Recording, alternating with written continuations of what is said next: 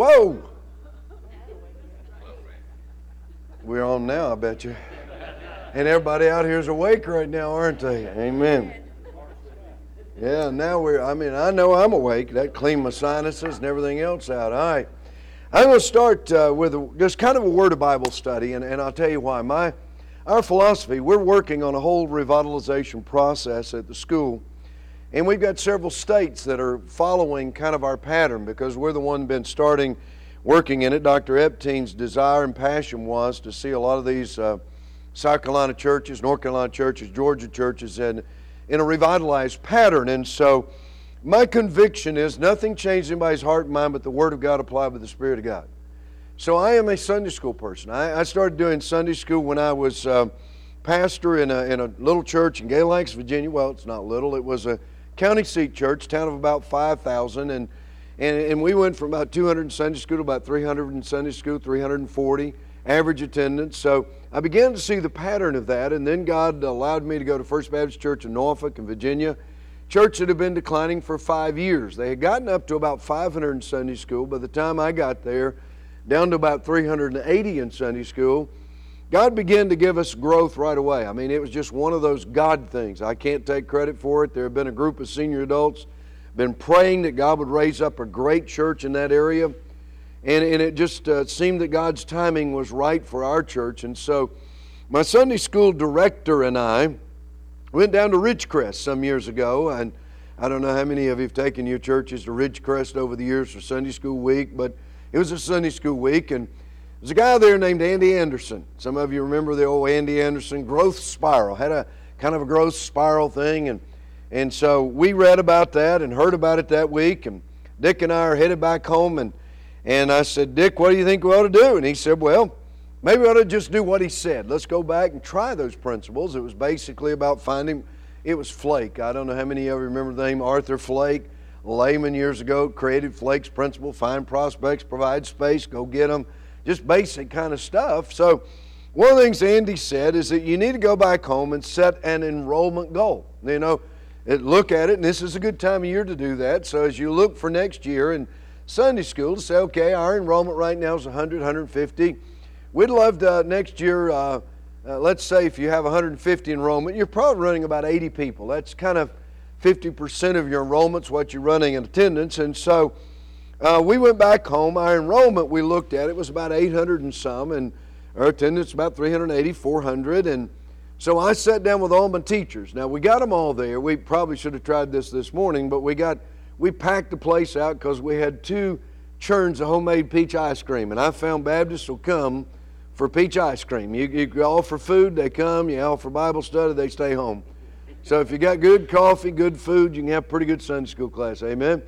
And so we sat there and just went around the room, nothing scientific. And I said, now, you teach the ladies class, right? Yeah. How many of you got on roll? And, well, we got 18 on roll, about 9 in attendance. And I said, with God's help, how many do you think you could have next year? And they just everybody just went around the room, set these goals. And we finished the evening, and I thought, this is exciting. We totaled it up, and it was about, I think our enrollment goal for the next year was about 900 people, additional people.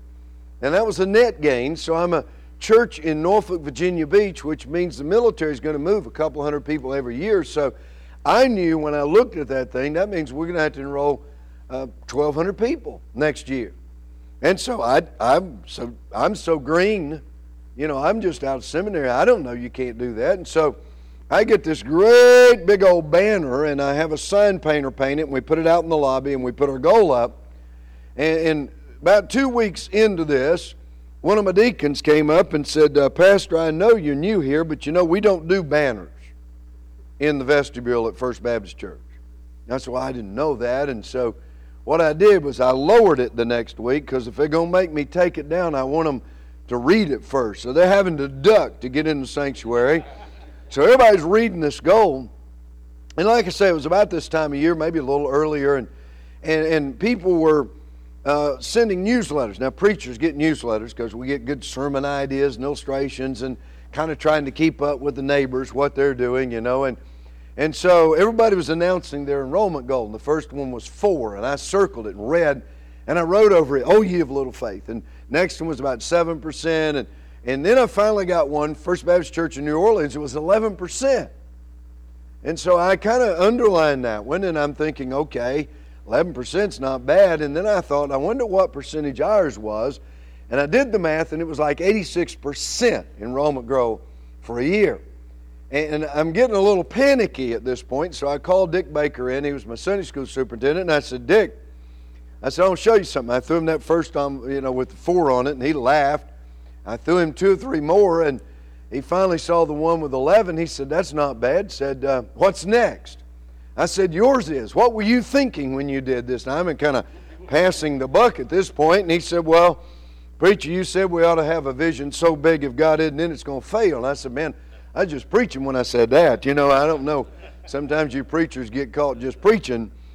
And he said, "Well, it may look like a big goal on the surface, but the truth of the matter is it really is manageable, because that's every class just setting their own goal." And so what we did is on Wednesday night we had a kind of a fellowship meal, and we put all of these goals up. So we put the class, their enrollment, what their enrollment goal was.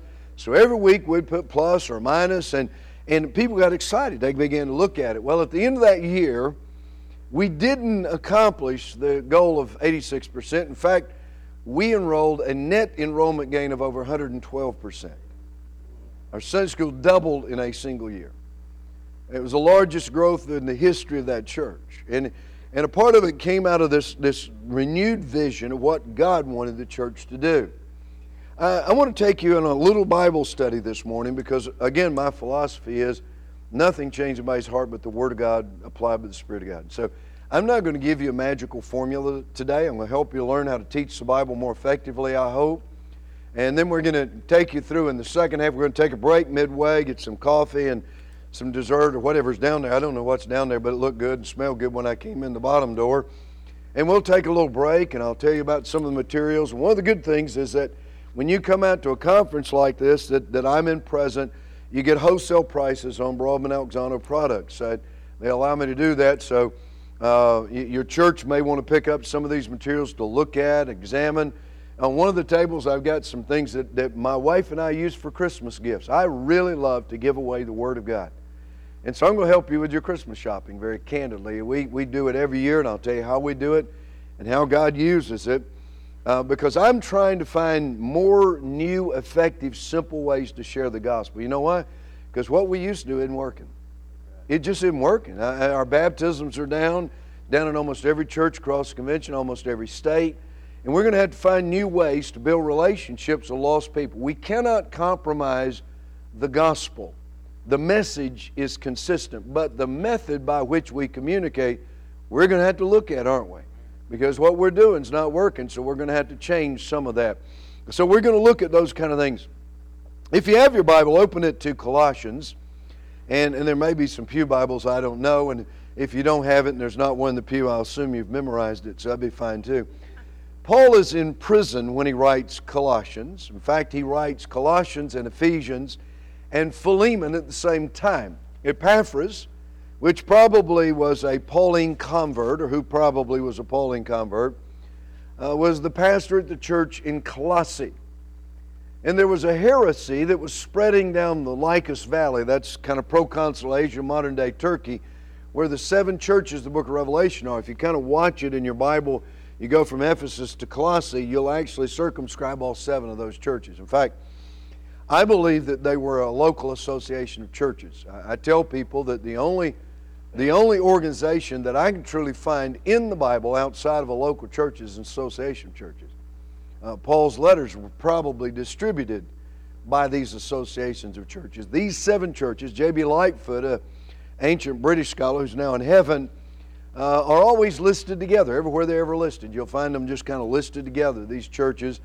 And he argues that they were related for common goals of the gospel. Isn't that what an association is? And so I think both of these letters, Colossians and Ephesians, were written for all 7 of these churches. Tychicus is going to bring these letters back to Ephesus, because if he's coming from Rome, he's going to come by ship. And that's where he's going to land. He's going to land in Ephesus. So he leaves the letter we call Ephesians in Ephesus with instructions to make a copy of it and share it with the other churches. See, they didn't have a printing press back then, so if Paul sent a letter, it's precious, so that church is going to have a hand copy of it, and they're going to send it on to the next church. They'll copy it, maybe make several copies, and send it to the next church. And as soon as that letter came, they're going to get it out, and they're going to read it in its entirety because it's precious to them.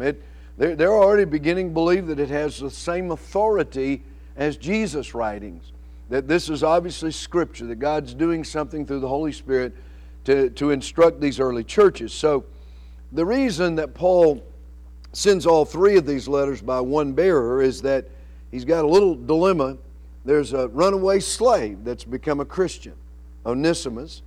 His owner is Philemon, and he's in the church at Colossae. So he's got to get these two letters delivered and a slave delivered along with the letter to his owner. And a runaway slave during that time was almost like it was in the history of our country. He's a wanted man. So he can't carry this slave from church to church. So Tychicus delivers the Ephesian letter, and he goes across country and takes the slave home and delivers the Colossian letter, and these two letters are going to crisscross. So every time, have you ever noticed, if you've ever taught Ephesians, what do? You'll refer to Colossians, won't you? If you ever teach Colossians, you refer to Ephesians, because these letters are written in that way. So the heresy that Paul was dealing with by the 2nd century is called Gnosticism. It comes from the Greek word gnosis, to know, and it's kind of an interesting philosophy. There's an interesting word in it, and the word is pleroma, P-L-E-R-O-M-A. It's a Greek word that translates fullness. You only find it in two letters, Ephesians and Colossians. And the heresy was that somewhere in the past, the pleroma exploded. Now, those of you who have seen the Star Wars movie, just take the word pleroma and talk about the Force. I'm serious. This kind of nebulous power, good and bad, because it's got a yin and a yang, a good side, a bad side. And this force exploded, and all of us got these sparks of divinity. So man needs enlightenment to understand his own divine nature. Does that sound a little like Oprah Winfrey's guest? Well, you're correct, because Satan is not a creator, he's a liar. He has same heresy every generation, different label. And so Paul takes this word pleroma and does something really unique with it. Turn to Colossians chapter 1 first of all. And he's going to give this almost a hymn to Christ, this Christological statement of who Jesus is. 15, He is the image of the invisible God. He is the firstborn of all creation. Now that does not mean, as some people suggest, including Mormons, that Jesus is a created being. Look at the next verse. For by Him all things were created. So He was not created. He is before all things. He is the author of creation, God creating through His Son and by His Spirit, whether things in heavens or on earth, visible or invisible, thrones or dominions, or rulers or authorities. By the way, those are terms that were used in this Gnostic idea of the heavens. And so Paul said, I don't care what they are, what you call them, everything has been created through Him and for Him. He is before everything.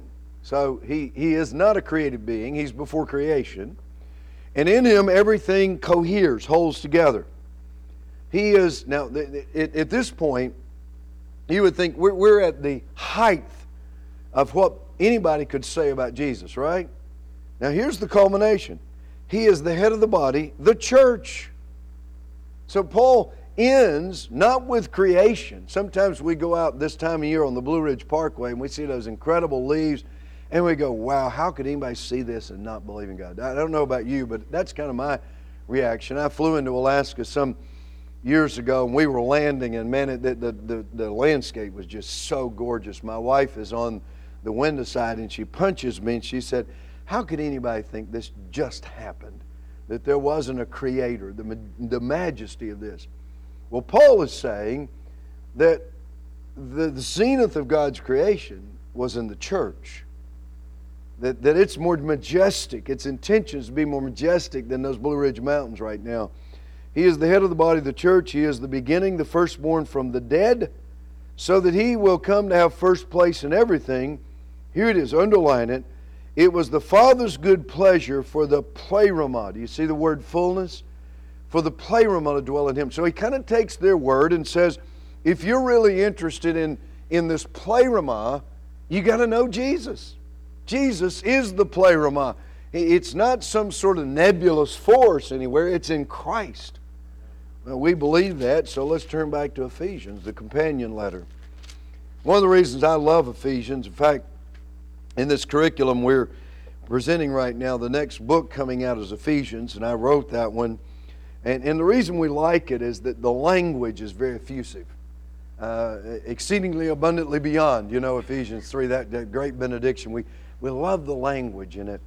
But the other reason we love it is that Paul allows us to kind of put our ear to his prayer closet. In every letter he begins by saying what? I've not ceased to pray for you. He says to the churches every time, ever since I've heard of your faith, I've not ceased to pray for you. And I've asked students, how would you like to know what Paul prayed for his churches? Well, here it is. He said, I pray, first of all, that the eyes of your heart may be enlightened. He took their word enlightenment. He said, I'm praying that the eyes of your heart. Now, it's an interesting thing because we're going to use this in our teaching in a minute. There's a difference between head knowledge and heart knowledge, isn't there? Head knowledge informs, heart knowledge transforms. So a good teacher is not teaching for head knowledge alone. In other words, it's not enough that your students can come out and say, I know the books of the Bible. Or I've memorized that verse. Or I know my dispensational chart. Or whatever it is that we want them to know in a sense. The question is, did it change their life? A lot of our students know more about the Bible than they obey about the Bible. And so he said, I want the eyes of your heart be enlightened so that you will know what is the hope of His calling. He's harking back to Old Testament image that Israel was God's calling, His called out people. By the way, the word calling, important word in the New Testament, because when Jesus mentioned in Matthew 16, upon this rock I will build my church, the Greek word for church in the New Testament is ekklesia. I don't see an exit sign in here. If you had an exit sign on that door, you got half your Greek word. Out. Ek. Kaleo means to call. Called out. That word in the Old Testament is originally written in Hebrew, but have you ever wondered why the New Testament's in Greek? Same Jewish community, isn't it? Jesus, the disciples are all Jewish. Hellenism, culture changed in the intertestamental period. During the time after the Babylonian captivity, the Persian government, and then you had the Alexander the Great and the Greek Empire, and it influenced everybody. Hellenism, Greek culture. In fact, in Acts chapter 6, one of the problems that led to the deacon ministry was Hellenistic widows. Those were widows that were Jewish, that had been influenced by Hellenistic culture, and they were different. And they felt like they were being neglected because they kind of had more of a different worldview in a way. So the Old Testament was actually, during the intertestamental period, translated into Greek. Translation we call the Septuagint translation.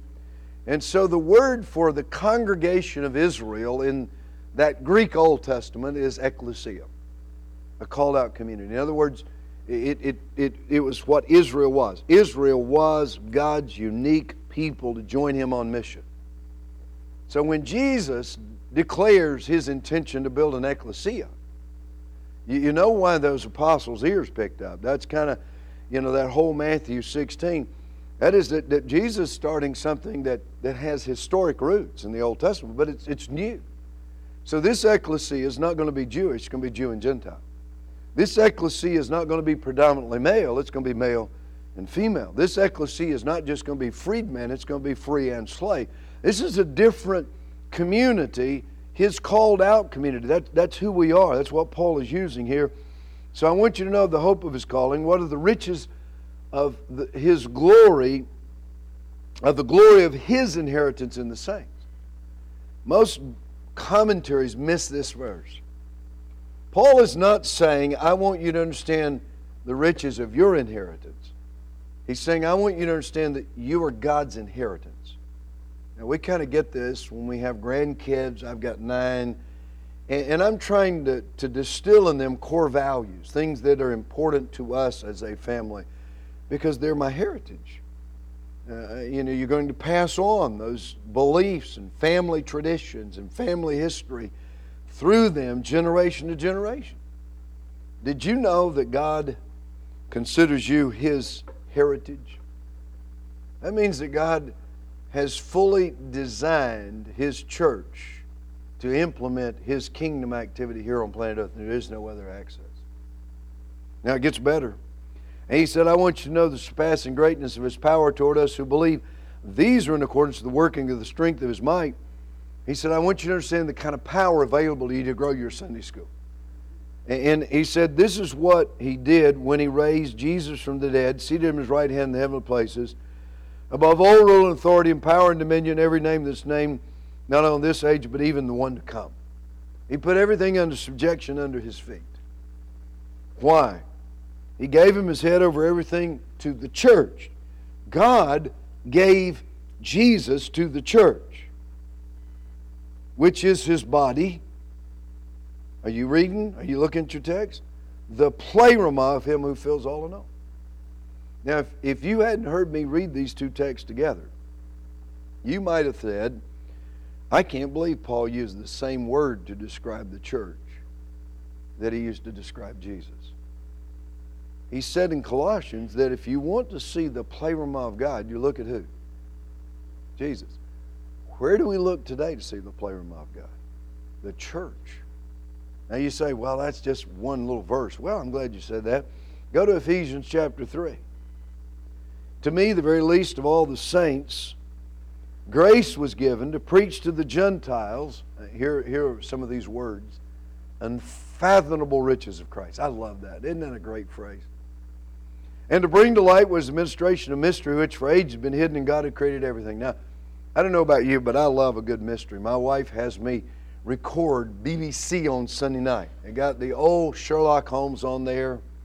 She loves Ms. Marple. How many? You know who Ms. Marple is?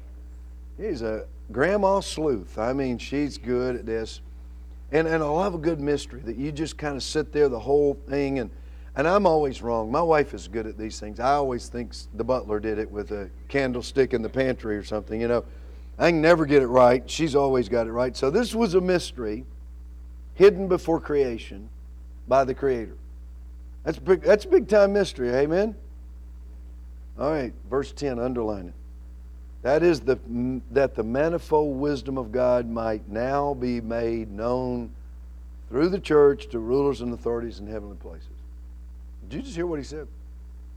God's intention before creation was to demonstrate His manifold, multifaceted wisdom through the church.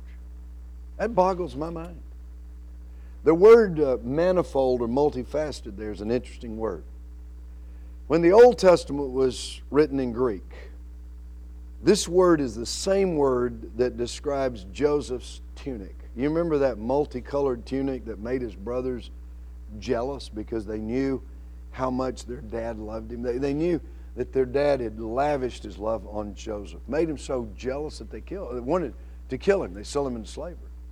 So what Paul is essentially saying is that God desires to shower His blessing on His church in such a fashion that it makes the world jealous. That God wants to do something in your church and your Sunday school that is so beautiful that the world goes, man, I got to get some of that. By the way, this is what He carried out. Verse 11, the eternal purpose which He carried out in Christ Jesus. Why did Jesus come to earth? Most of us tend to think of this individualistically. Came to save me from my sin. Israel always thought corporately, community.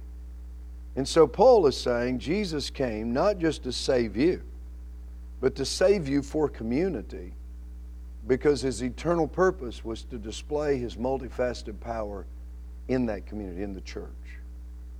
Well, this is not the end of the story. he starts praying again in verse 14 of chapter 3. For this reason I bow my knees before the Father. But let me go, with time constraints, let me go on down to say, here's what he says, verse 18. He said, I want you to comprehend with all the saints breadth and length and height and depth, and to know the love of Christ which surpasses knowing. That's an interesting verse. He describes Christ's love in 4 dimensions. We just kind of got excited about having 3D TV.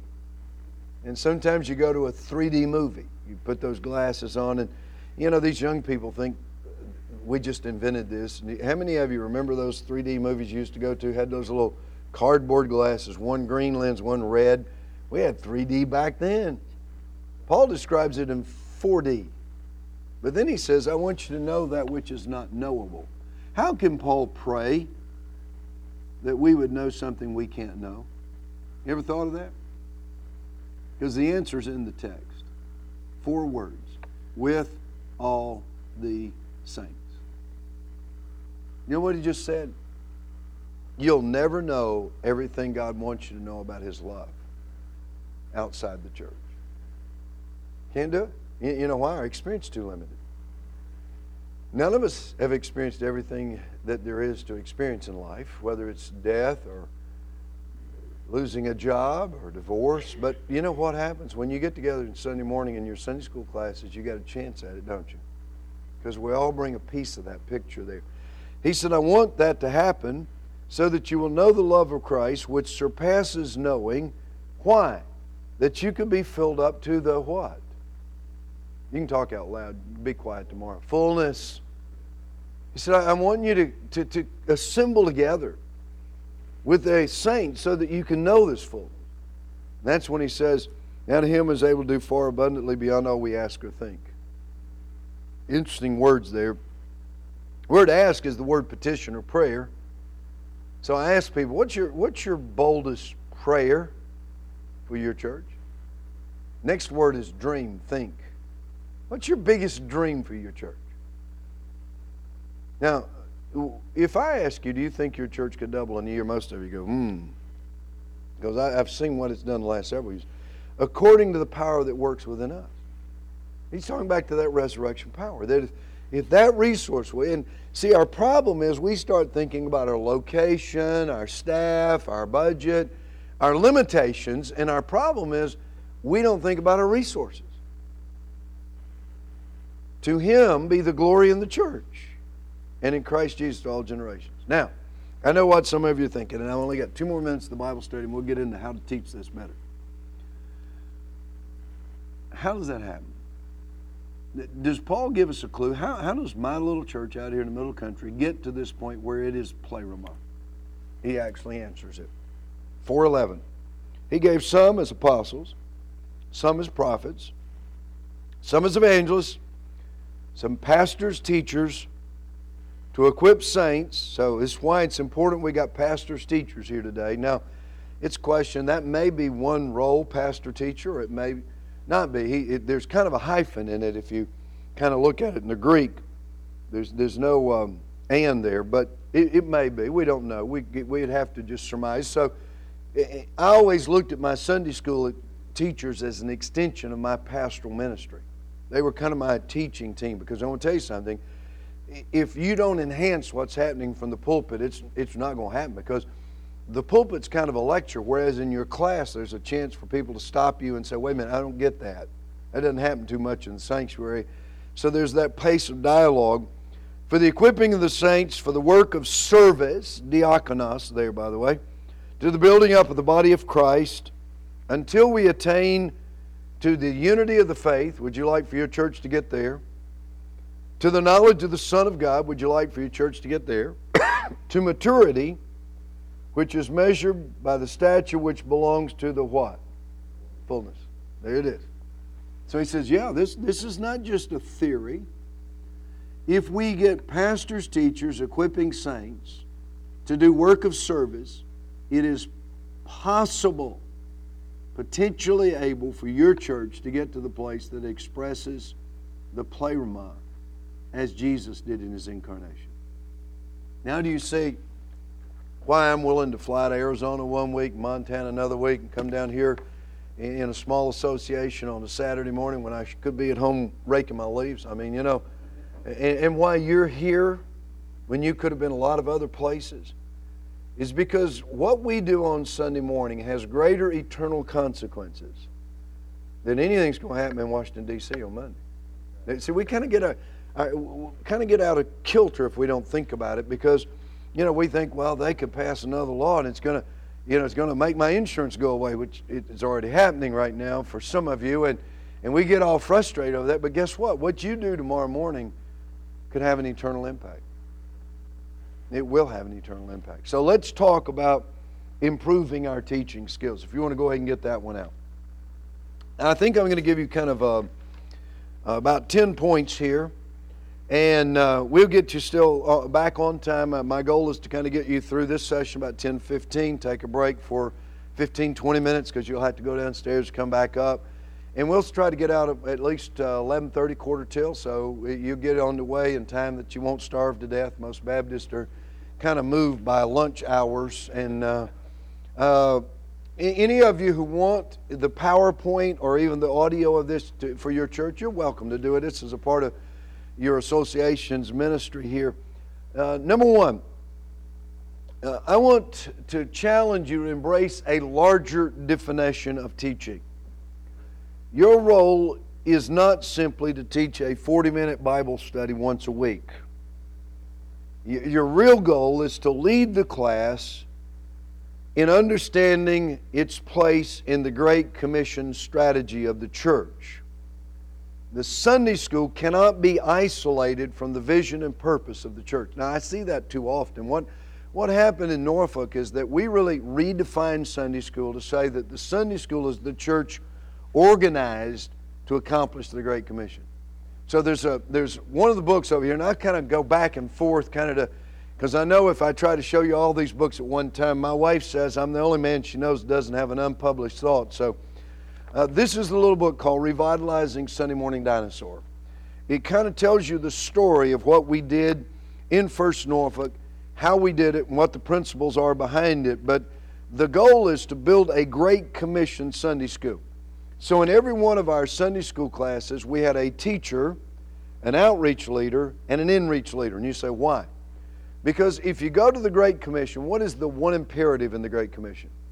If you get it right, one of my D-Min students got it wrong last week, so you'll be above the D-Min student. What's the imperative? You think it's a trick question, don't you? It isn't. It's to make a disciple. The imperative in the sentence is make disciples. There are three participles that define how: going, baptizing, and teaching. So you cannot make a disciple without these three participles defining it. In other words, going, we would use the word evangelizing, right? You can't disciple somebody who's lost, can you? So if the church doesn't go, it'll never be a discipling church. I hear some churches say, well, we're just not into evangelism, we're in discipleship. And I said, well, you're not in discipleship because you missed step one of discipleship. You cannot disciple somebody who's lost. So you got to go. So every one of our Sunday school classes had somebody in that class organized in that class to say, who is it that we know that we can reach? How do we go about doing that? Now, when I was at First Baptist Church in Norfolk, we were in an era of kind of faith, EE, kind of evangelism. Many of you know those titles. EE stands for Evangelism Explosion. Faith is one. Southern Baptist basically baptized EE. EE came from Coral Ridge Presbyterian, so we thought, well, we can't do that. So we kind of took it, baptized it. Same principle. It was kind of a 16-week class, get people in, mentor them, go knock on doors in your community. That's very difficult today. I'm just being candid with you. I travel all over the states, and it is very difficult to do that. Now, I am still going to suggest that every church needs, in some way, and we'll talk about this when we get to the Velcro session in a minute, there needs to be a way of following up on every visitor that comes to your church. And that's the visitation program. So most of our visitation was organized based on somebody came in, filled out a card, and they left, and we sent somebody to go by and talk with them about Christ and about our church, etc. Now, that still needs to be in effect. In fact, I tell a church, if you don't plan to visit somebody, don't ask them to fill out a card. Because if they fill out a card and you don't go, you're hurting the whole role of evangelism. But we're not going to win this community to Christ by knocking on a few doors on Monday night. But if we can get the people out of the pews into the community, building relationships for the sake of the gospel. A few years ago, I was in my daughter's house in Memphis. And my oldest daughter, well, it's been 9 years now, because my oldest daughter has our oldest grandbaby. It works good that way. And my daughter was in Cyprus at the time. She's one of your international missionaries. She's now in Central Asia, in a Muslim city. And our oldest granddaughter's 9. But she was about 7 months when she flew in for the first time. So the whole family was pretty excited to see this little girl. And the international flight came in through Memphis back when they had Northwest Airline hub there. So we all went up there, and she came off the plane kind of groggy, as you might imagine, after that 12-hour flight. So next morning when she got up, my daughter said, we got to give her a bath. She was on that plane all night. She needs, well, Katie, who's my youngest daughter who lived there, didn't have the little tubs and stuff. And so we put my granddaughter in a big double sink. And I don't know if some of you yeah, it works. So the warm water, and she was waking up, and she's kind of leading some eternal symphony somewhere. She's got arms and legs going everywhere, and we're trying to keep her in that sink. She's having a great time. And when I step away, I'm wetter than she is. And the Holy Spirit said, that's what evangelism ought to look like today. You get around people who just get in love with me, you get splashed with living water. So I walked away from that, and I started telling that story in churches, and I'd have laymen come up and say, how do you do that? And I'd say, well, you get a sleepy baby and put her in. No, how do you do the other part? So my wife and I wrote a little book together called Show People Love and Share Him, Splash. And it's a whole different approach to evangelism. In fact, this is a 6-week Bible study. You can do it in discipleship training. You can do it in your Sunday school classes. And every chapter is based around the life of Jesus. And I tell people, do not advertise this as another evangelism program. You know why? Because people will stay away in droves. Right? So if you do this study, you say, we're going to look at how Jesus did ministry and see how it changes us. How it changed our home. So a lot of this is based on bringing lost people into your home. A lot of this is based on building a relationship with people at work and splashing them with living water. That may just be a simple scripture verse someday when a guy says, man, I've had a tough week. You know what happens is we ignore that as a God moment, and instead of saying, brother, tell me about it, how can I pray for you? Or give him a verse like Philippians, where it talks about the fact that be anxious for nothing, but everything with prayer and supplication. We're living in great days for evangelism.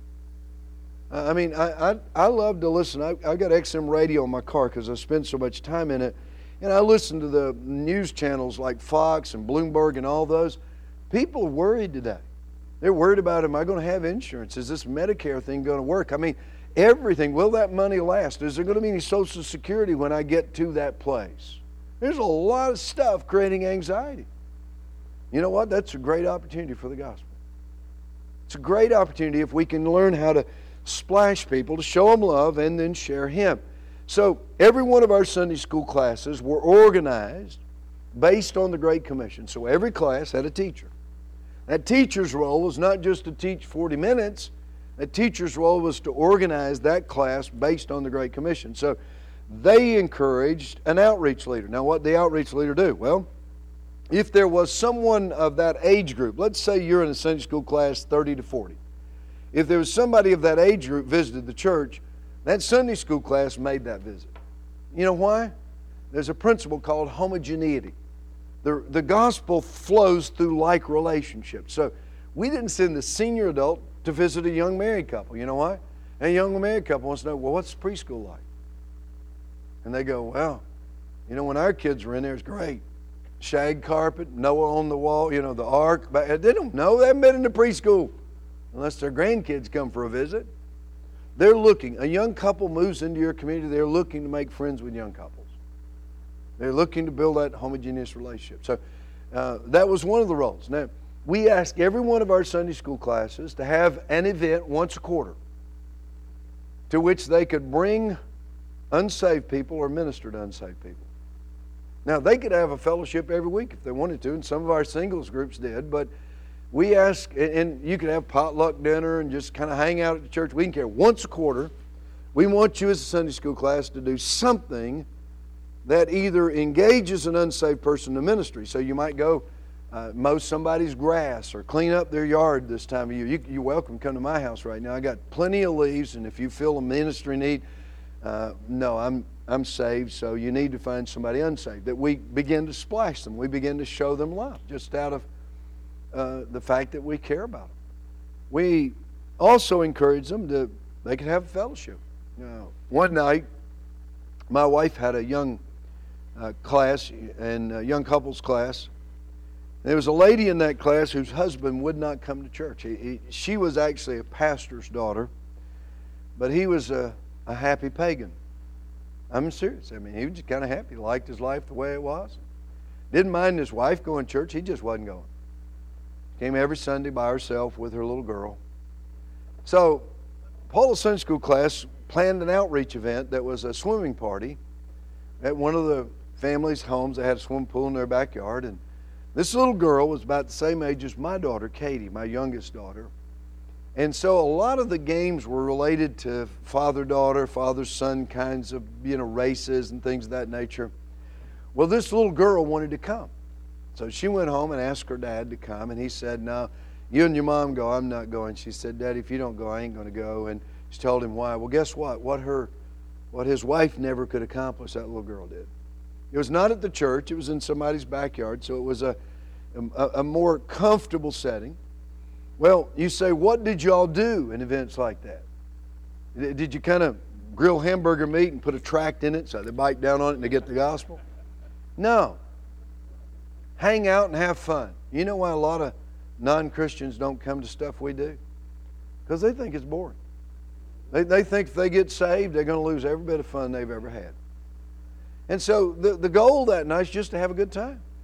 So I'm standing by the pool, and we're just kind of talking, his wife, my wife, and all of a sudden, he finds out that I drive a little 59 MGA. I don't anymore, but I'm not a mechanic. I could put gas in it, and I could crank it. That's the extent of it.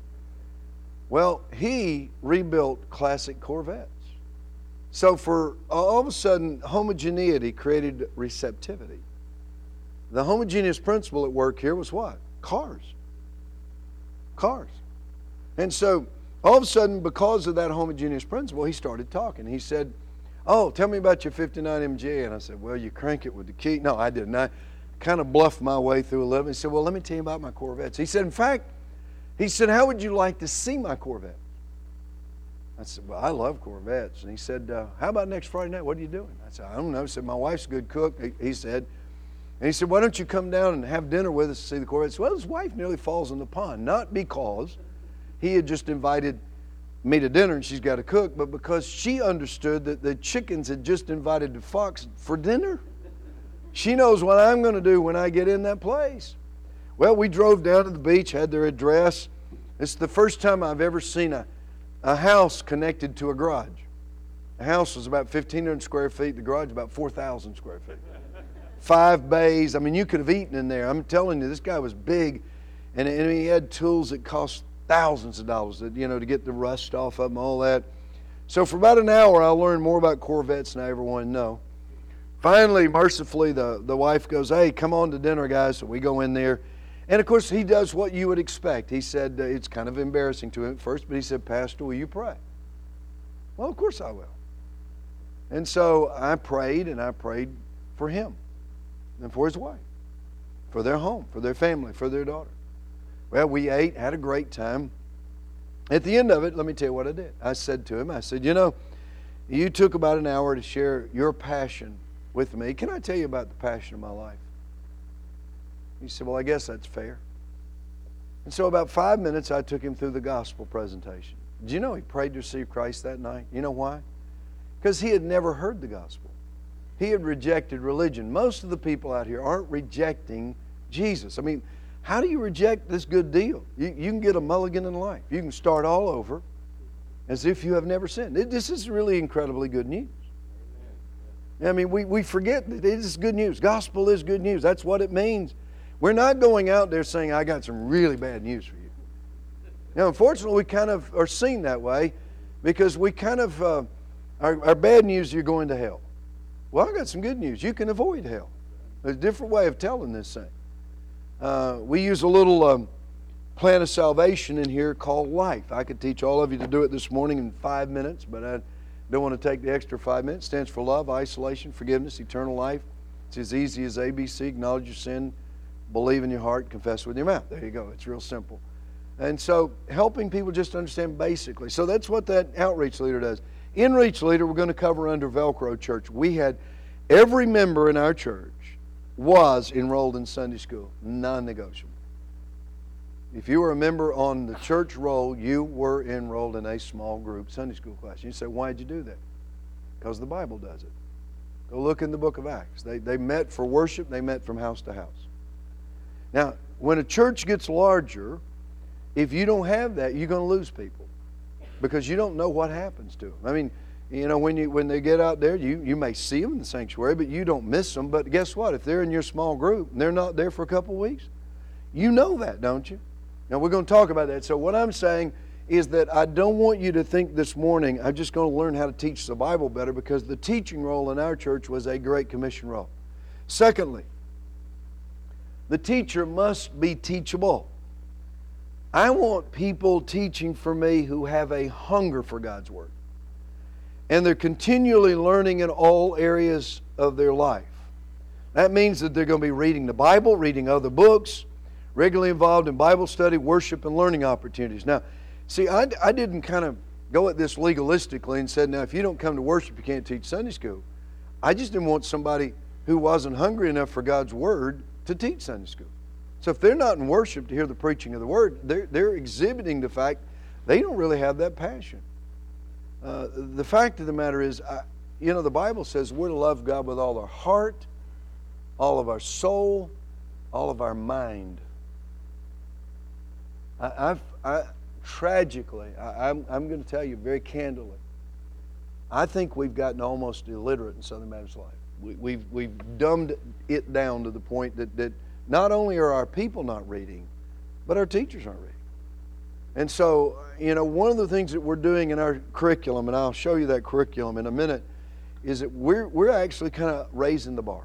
We call it non-disposable curriculum, because the idea is not that you just buy this quarterly and don't read it, which is what most of you throw about half of them out, but that you actually keep this and you build a Christian library. When I go into homes, one of the things I do is I'll look for what are they reading.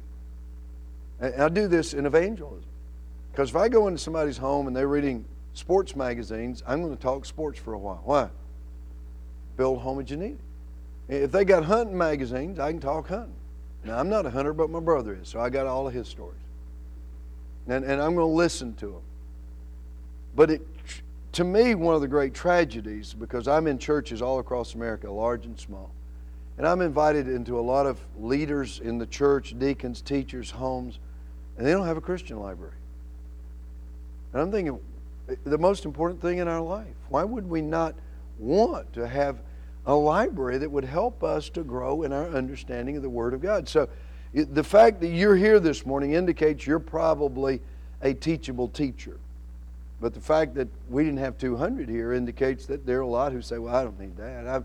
When you quit learning, you quit growing. When you quit growing, your class quits growing or your church quits growing.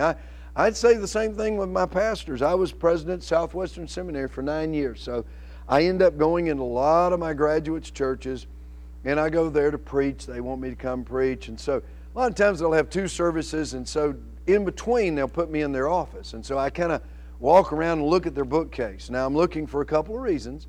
If all the books have about 1/4 of an inch of dust on them, they're in there for show. They're really nice colors. They really decorate an office well. If they don't have a single new book since what we required them to read in seminary, they've quit growing. And if they quit growing, their church quit growing. It's just a fact. Third, teach the Bible from the Bible by the power of the Holy Spirit. Now, I am in a very short moment going to show you some curriculum that I really am excited about, but I'm going to tell you, don't teach the quarterly. Lifeways, Chick-fil-A's, it doesn't matter. Teach this book. Out of this book. The quarterly is a commentary on the Bible. Any good quarterly should be a commentary. It's to help you to have to engage that word during the week. Now, if you want to take notes, most preachers use notes. I'm using notes right now. There's nothing wrong with that. So when you read at home and you're studying your quarterly, you take notes. If you're going to have an outline and you want to put it up in a PowerPoint like this, that's okay. Use technology today. Listen, I'm telling you, your people are using technology. You better. And use PowerPoints, use illustrations, I still go in churches that are using flannel graph. Get a life. We're going to have to get into an age, and particularly if you're teaching children or youth, if you don't communicate in the ways they understand, they're not going to hear you. So I know some of the questions about how do you teach the Bible from the Bible are this, that not everybody brings a Bible. Well, have some in the room, but I guess what? They will eventually. When you require them to open their Bible, they start bringing. I can kind of tell a church. I'm an expository preacher. I try to teach verse by verse, kind of like you heard. And you wouldn't find a person in our church without a Bible, because it would kind of like going to play golf without any clubs. It's like, that's a beautiful course out here, but this is stupid. Why would I do that? So it will develop in time. Now, you do have another problem, and that is that many of the people who, particularly if you're reaching secular culture today, some of your people who did not grow up in Southern Baptist VBS don't know where the books of the Bible are. So if you're studying a really hard-to-find book like Mordecai, some of y'all don't know where that one is, help them find it. Now here's what I do a lot of times. Even when I'm preaching at some of our largest churches, I'm going to say, we're going to be studying from Habakkuk today. And you kind of see people go, oh, gee. And I say, I want you to do something with me. I said, open to the front of your Bible. Did you know that your Bible has a table of contents in it? A lot of people don't. I'm telling you the truth. And I said, well, I want you to do this, and I want to show you something interesting. There's two covenants, two testaments, an old and a new. And you say, everybody knows that. No, they don't. I'm telling you, this is a new world. We are living in a biblically illiterate world. If you ever watch any of those shows, Are You Smarter Than a Fifth Grader? If they did one based on Bible knowledge, I'm telling you, you would think it was the most funny, hilarious program on planet Earth. So it doesn't matter if you do this every week until you reinforce it. In the old, 39. In the new, 27. That's why we got 66 books. We're dealing with a prophet now. And so the first 5 books, and I do this, and mine are outlined, are the Pentateuch. You know why they're called the Pentateuch? Because Penta means 5. It's the Torah. It's the Bible of the Old Testament. That's kind of their history of God's redemptive plan. Then you start a series of historical books that lead you all the way through to the middle of it, where you get some of the poetic books like Psalms and Proverbs. Then after that, you get the listing of the prophets. Now, that doesn't mean they were written in that order. Some of the prophets were in different places. But you're going to be finding Habakkuk right there in the list of those prophets. So in my Bible, it's on page 799. So let's turn to wherever it is in your Bible. It didn't take, when I did it in my class, it'd take a minute. And what it did was review for some. For the first time, people go, holy cow, I didn't know that was in the Bible. That's cool. That's fun. You can help them with little mnemonic devices. How do you remember, for example, Galatians, Ephesians, Philippians, Colossians? General Electric Power Company. That's me. I memorized it. Did you know that all the T books are in alphabetical order? So the Timothy, Thessalonians, and Titus, they're in alphabetical order based on, so all you got to do is figure out your alphabet and you got it. So help people to kind of get to it to where they know it. So teach the Bible from the Bible. Don't ask them to open their quarterly. They don't. I don't even care if they bring their quarterly. We used to say quarterly brought. You remember when you had those little checks? They can read it at home, leave it at home, bring it with them if you want to. And I'll tell them, mark something in your quarterly if you want to, bring it, we'll talk about that. And I may say, did you notice on page 87 the quarterly, an illustration that our guy used? What did you think of that? I might use it for a part of the question and answer, but the reason I want to teach the Bible from the Bible is because I want them to know where their Bible is. I want them to know how to find that Bible. I want them to mark it up. I don't know about you, but I don't think in any way it profanes God's Word to mark it, underline it, whatever helps you to understand it. This Word you're going to hide in your heart. So teach the Bible from the Bible in the power of the Holy Spirit. Nothing changes anyone's heart but the Word of God applied by the Spirit of God. When a survey recently done was asked the question, why do you attend Sunday school? This was the answer most often given. Go ahead and click it one more time.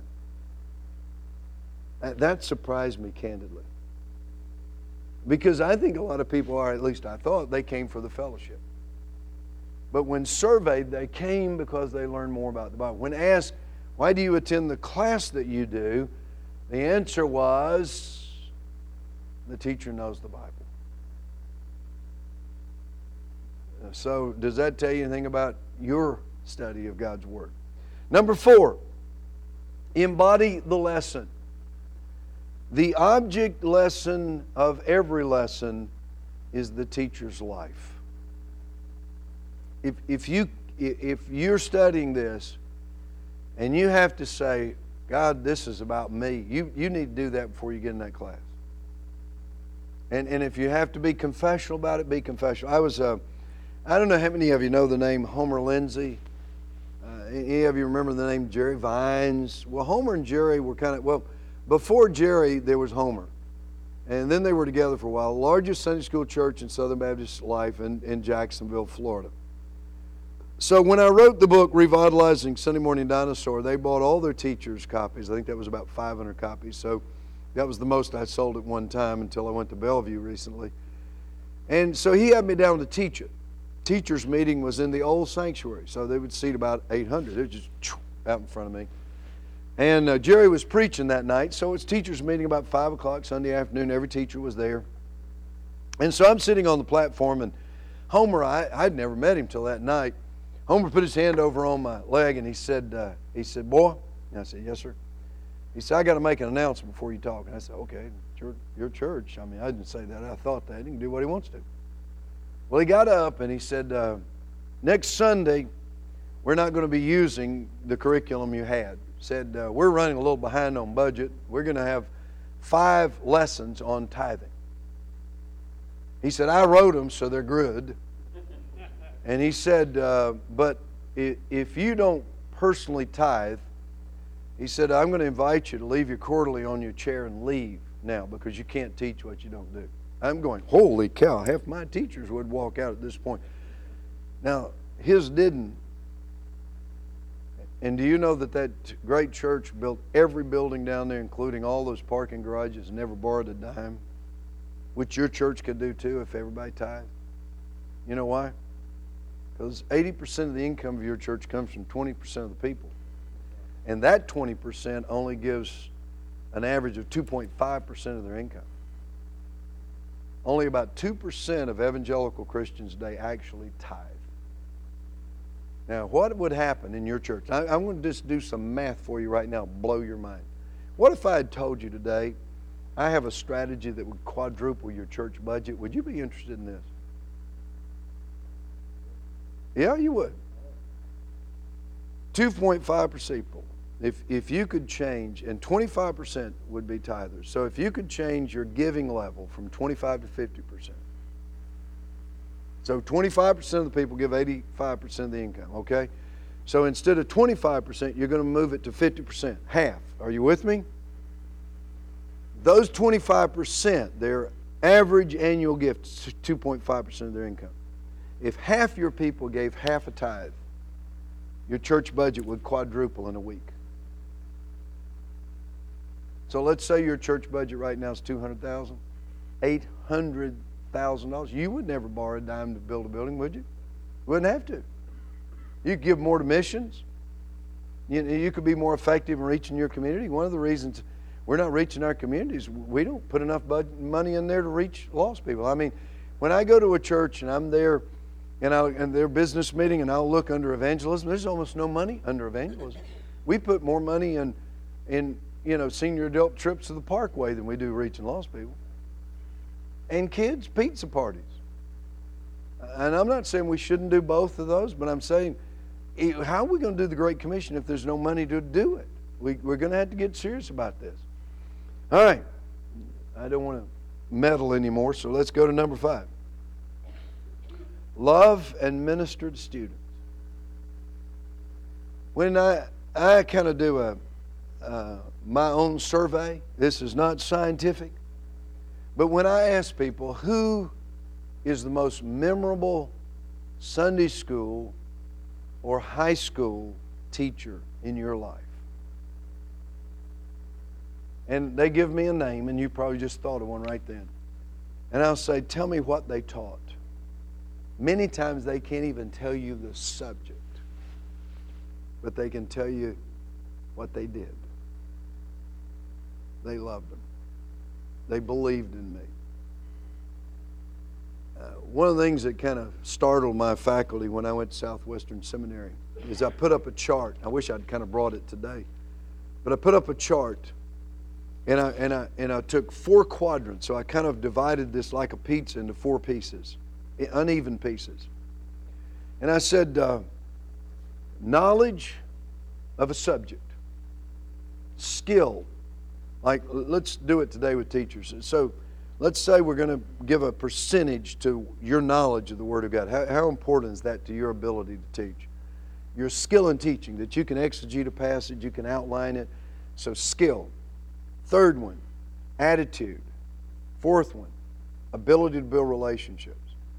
If we're going to total those 4 things up to 100%, what would you think knowledge of the subject would be? Now, I'm dealing with this in a seminary, which is pretty knowledge, skill driven. So you got classes for preaching, you got classes for baptizing, you got classes for administrating, you got classes on theology. So if we were going to put a number on that, what would you think? 25%, 50%, 10%, what? Knowledge of the subject. Oh, you're kind of afraid, aren't you? Okay, 25. What about skill, ability in exegeting, outlining, doing a sermon, whatever? What would you put on that one?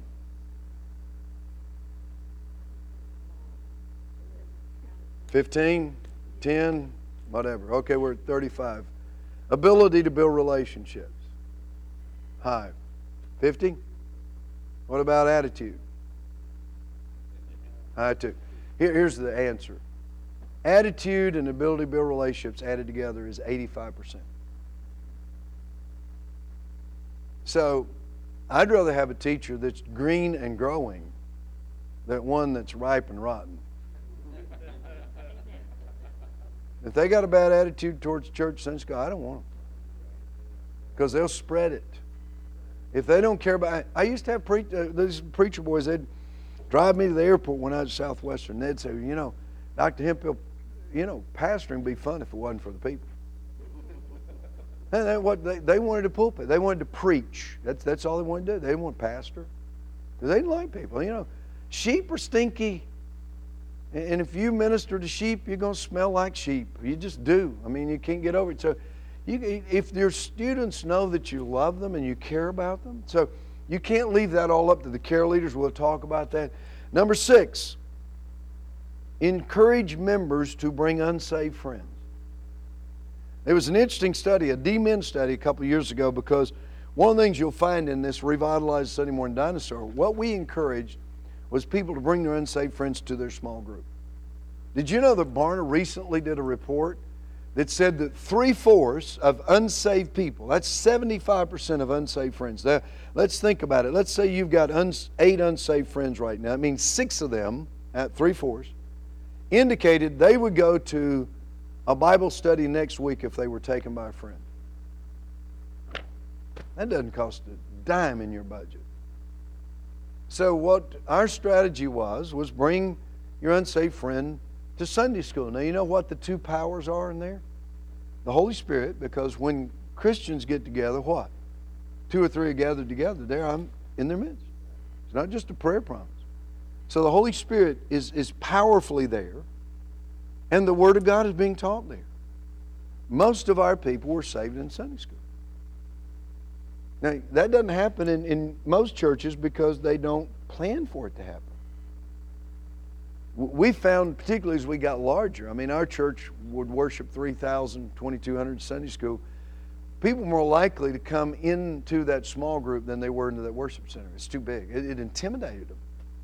So, only way you're going to encourage them to do that is you do it. There's the modeling process. Number 7,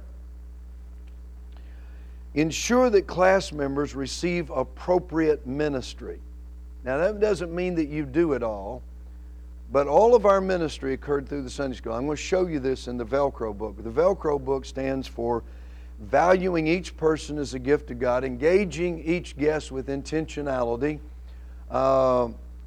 loving each friend to Christ, connecting each to community, recognizing that relationships are the key, organizing for ongoing care. This is the little book we'll study in the second half. This again is designed as a 6-week Bible study.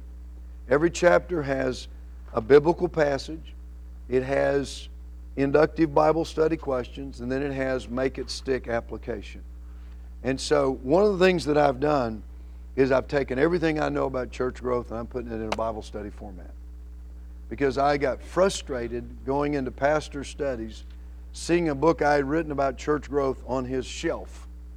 And he'd say, well, I enjoyed that, but I tried to do that in my church and they wouldn't have it. So this is the key, getting your people on board in the same kind of thing. We'll talk about that in the next session. 8. 9's the big one, so I'm going to give you practical tips. Strive to give birth to a new class each year and reproduce yourself. This is how you double your Sunday school. One of the goals that we put in the back of this book, Revitalizing, is our covenant card for our Sunday school teachers. We ask our teachers that if the Holy Spirit allows, that you will strive to give birth to a new class next year. Now let me tell you what that means in your language. Split my class. You're wanting to split my class. No. We want your class to give birth to a class. So what would happen, and you say, when do you give birth to a new class? Well, there's a couple of rules to that. If the room is 80% full, it won't grow anymore. So let's say your Sunday school class facility will hold 20 people. Once it passes 16 in attendance, you can enroll till Jesus comes, and you'll still have 16 people. That's why enrollments keep growing and attendance doesn't. So the only way that thing's going to grow anymore is that you give birth to a new class. So that class gives birth to a class. And you say, we wouldn't have enough teachers. That's why we ask every teacher to reproduce themselves. Let me tell you who I learned this from. I give credit where credit's due. Any of you ever heard of a man named Paul Yonggi-Cho? Paul Yonggi-Cho pastors the largest church in the world. It's in Seoul, Korea. Full gospel church. I think they have 8 or 9 services on Sunday morning because their building only seats about 10,000.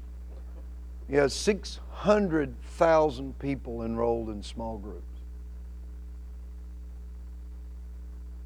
About 10 to 20 per small group, which means that there's somewhere around 25,000, 30,000 small groups. I can't even comprehend it. And so I'm thinking, who in the world trains all the leaders for these things? I asked him that question. He said, not my job. I'm thinking, you must have a really good staff, and all of them must be Harry Pyland's clones. If you remember Harry, Mr. Sunday School. And he said, not their job. I said, whose job is it? He said, it's the teacher's job. He said, when a cell divides, the nucleus divides first. And it's the nucleus of the cell that initiates the division of the cell. So we ask every cell leader, that would be Sunday school teacher in our context, that their goal is, out of their class, to reproduce themselves in another teacher.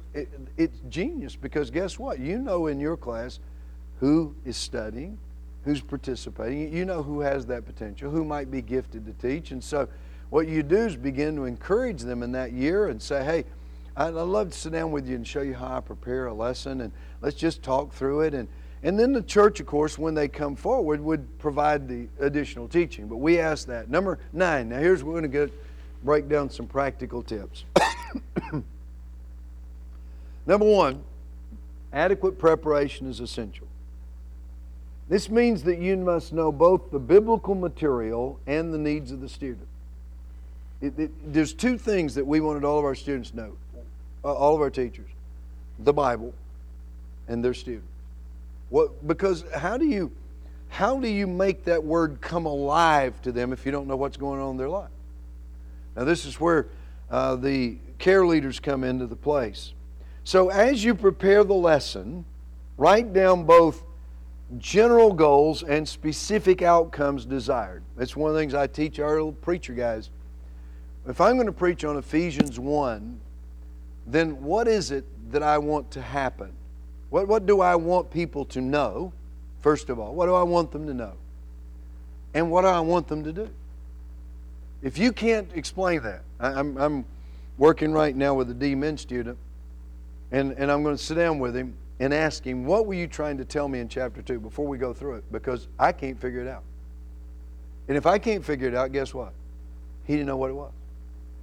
And so if somebody walks out of your class and they go, I wonder what that was about. Now, I got good information on Ephesians 1, but so write down, as you do your study at home, what intended goal? What do I want them to know is one question. So I want them to know this concept of fullness in the church. What do I want them to do about it? Well, I want them to go back and ask, is that happening in my class or in my life, in my church? So if you can't articulate that up front, they won't be able to do it going out the back door. So first of all, be able to do that. If you can't articulate what students should know as a result of the lesson, they won't know it. So knowing goals and desired outcomes will help you decide on a teaching approach for a particular lesson. Now, there are different styles of teaching. Lecture is what I'm doing right now. That's one style when there's a lot of information. Discussion is another one. Illustration is a teaching style that can be a part of a lesson. Jesus did this often with parables. Jesus taught in pictures. And so we've got a lot of techniques today that relate to teaching that we didn't have years ago. This whole thing up here. Because what you hear and see, you have more of a chance of remembering it than just hearing it. Now, if you hear and see and interact with it, the learning possibility goes up incrementally each time. So there are some lessons that may actually require a little more lecture. And that's not bad. You want to vary it. But so the next lesson may be something that really is more application. So you may think in that lesson, okay, I'll talk for 10 or 15 minutes and I'm going to put them in some small groups to interact.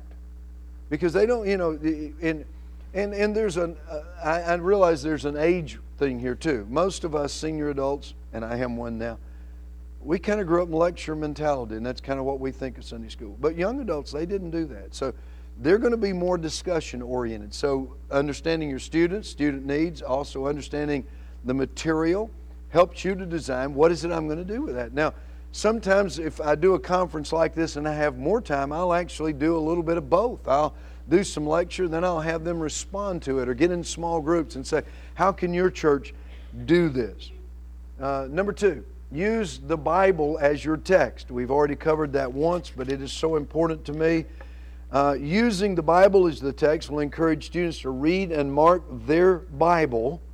So you need to be prepared to help them find the text in their Bible. So I told all of my teachers, I don't care what your material is, I want you in this book.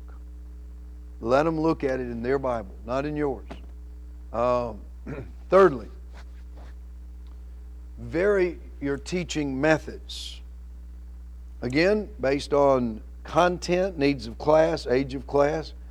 When using questions in your class, favor open-ended questions which encourage discussion.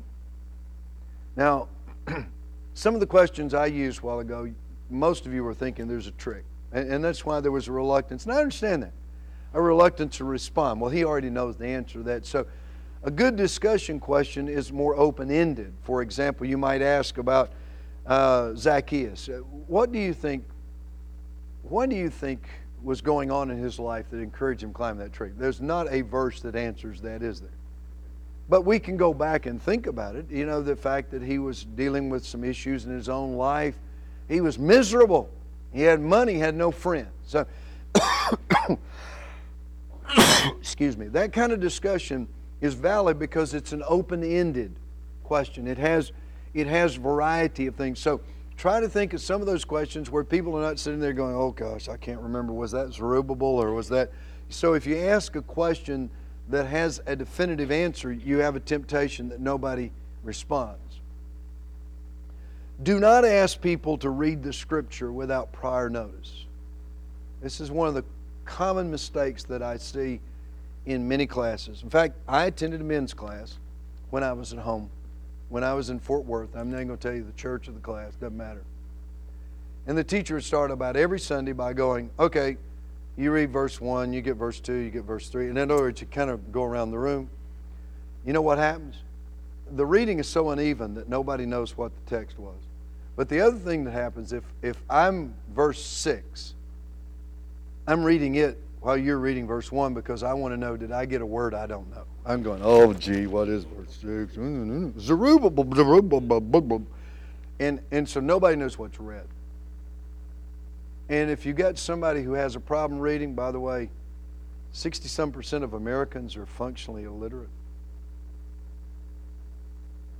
So that means they may not be able to read this book. And you don't want them back next Sunday, guess what? You ask them to read it, they're through. They're not going to do it. Some never read in public. Some are poor readers. And they're all in your church, I'm promising you right now. So it's okay if you want someone to read it, but call them. You know, call them on Friday night and say, hey, John, would you mind, this next Sunday we're in John 1, first 12 verses. Would you mind reading them? Look over it and see if you're comfortable with that. I'd love for you to take part in the class. That's a good way to involve somebody, but don't spring it on them that morning. And don't just kind of partition the text. That's not a good way to get people involved. By the way, I don't know how many of you use Lifeway curriculum. Josh Hunt writes good questions for them. He's a guy out of, it's called Good Questions is what his material's called. He writes good questions for all of our material. So, and before we end, I'll tell you about how to get a hold of our curriculum. But if you go on the website, everything that we teach, he's got good questions. I mean, there are books that just give you 40 questions on a lesson that are open-ended questions that talk about who Jesus was and how. So it's a teacher's duty to ensure that doctrinal integrity is maintained. Now you say, what do you mean?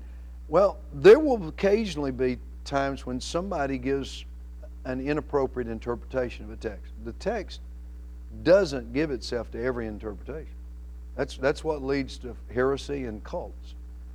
So in that context, if there's discussion and somebody comes up with a bizarre interpretation that is not a part of your doctrinal conviction in your church, the teacher does have a responsibility. And you can lovingly correct it. You don't go, well, that's the dumbest thing I've ever heard. You lovingly say, well, you know, that text can't mean that for this reason. So, because if we don't correct it, guess what? You're going to find it in your church if you don't. So there is a place where there has to be, in discussion, you will occasionally get a doctrinal concept that doesn't square, and you just have to lovingly say, that's not our conviction, here's why. When you look at Jesus as a model of teaching, He used pictures, He used parables, He used current events, current illustration. So that's fine. In fact, that's a way to get people into the lesson oftentimes. Use appropriate literature. Now, you say, what does appropriate literature should look like? There are going to be some characteristics. I'm going to tell you about ours, but I'm not saying you need to use ours, but here's what any appropriate literature is. Go ahead. It need to be doctrinally sound. So one of the things that we've done is that all of our writers, because I'm Southern Baptist by conviction and by birth, are all strong evangelical Southern Baptists. Secondly, it should be comprehensive. In a period of time, you want to cover the whole Bible. And you want to cover the major doctrines of the Bible. And you may want to cover some of the topics that are important. So it should be comprehensive. Thirdly, it should communicate biblical content that will facilitate lifestyle change. Again, it's not enough to teach for information. You want to teach for what? Transformation. Go ahead. it should be age appropriate. So again, obviously, you got children's material for children, etc. Next one. It should be carefully designed, making it easy to study and to teach. Next one. It should be affordable. In our marketplace, if it is not affordable, it's going to be, churches are beginning to cut back on their literature order. Next one. Should be open-ended, not a closed-end study. Now let me define this for you, because these are terms that are used in Sunday school teaching. An open-ended study literally means that anybody can enter it at any time and exit it at any time. A closed-end study is something like experiencing God. You remember 25 years ago, Henry Blackaby did a pretty famous study called Experiencing God. Some of you ladies probably have done a Beth Moore study. And it is a 6-week, an 8-week, whatever it is. And the truth of the matter is, once that study has been going 2 or 3 weeks, you really can't get in it, because you wouldn't know what was happening. It builds every week. So it's kind of like walking into a class on trigonometry mid-semester. And it's like you can't catch up. Now, closed-in studies generally in Baptist churches have been done in a discipleship training context, whether that's at night or Wednesday night or another night. In other words, when there's a group that you're going to start and you're going to finish it. You're going to start together and you're going to finish together. An open-ended study is Sunday school, where somebody may be there 2 weeks and they may be gone a week or two. Maybe their business requires that, or maybe they're on vacation. Then they come back, and in that 5th week, they get right back into the lesson. And so the lessons really need to be written so that every week stands alone. But that when you finish the 12, 13 weeks, you've got a whole pattern. And that's been the hardest part that I've had to struggle with in helping the guys that I'm asking to help me write curriculum. And that is that they tend to want to write a book. But a book, as you realize, kind of has start and a finish, and you got to stay all the way through it. And so I'm saying all of these have to kind of stand together, but you got to realize somebody may only come for the middle too. Or they may be a guest and only come for one Sunday, and they need to encounter God's Word in a way that would impact them. Go ahead. Teach for transformation, not just for information. I think that's, is there another slide up there? I forget what I had Casey put on this one. Okay, let me take 2 minutes on the book table just to give you an idea, and we do. One of the things I told you is you get them at wholesale prices here. On this table, on this left side, and there is credit card, cash, or check, are some books that my wife and I use for gifts. We've found that giving books is one of the great ways to do evangelism. And I'm just going to pick up a few of them, and I'll be at the table, and I'll take a break with you, and we'll have some time before and after the conference. This one is by a guy named Stephen Trammell.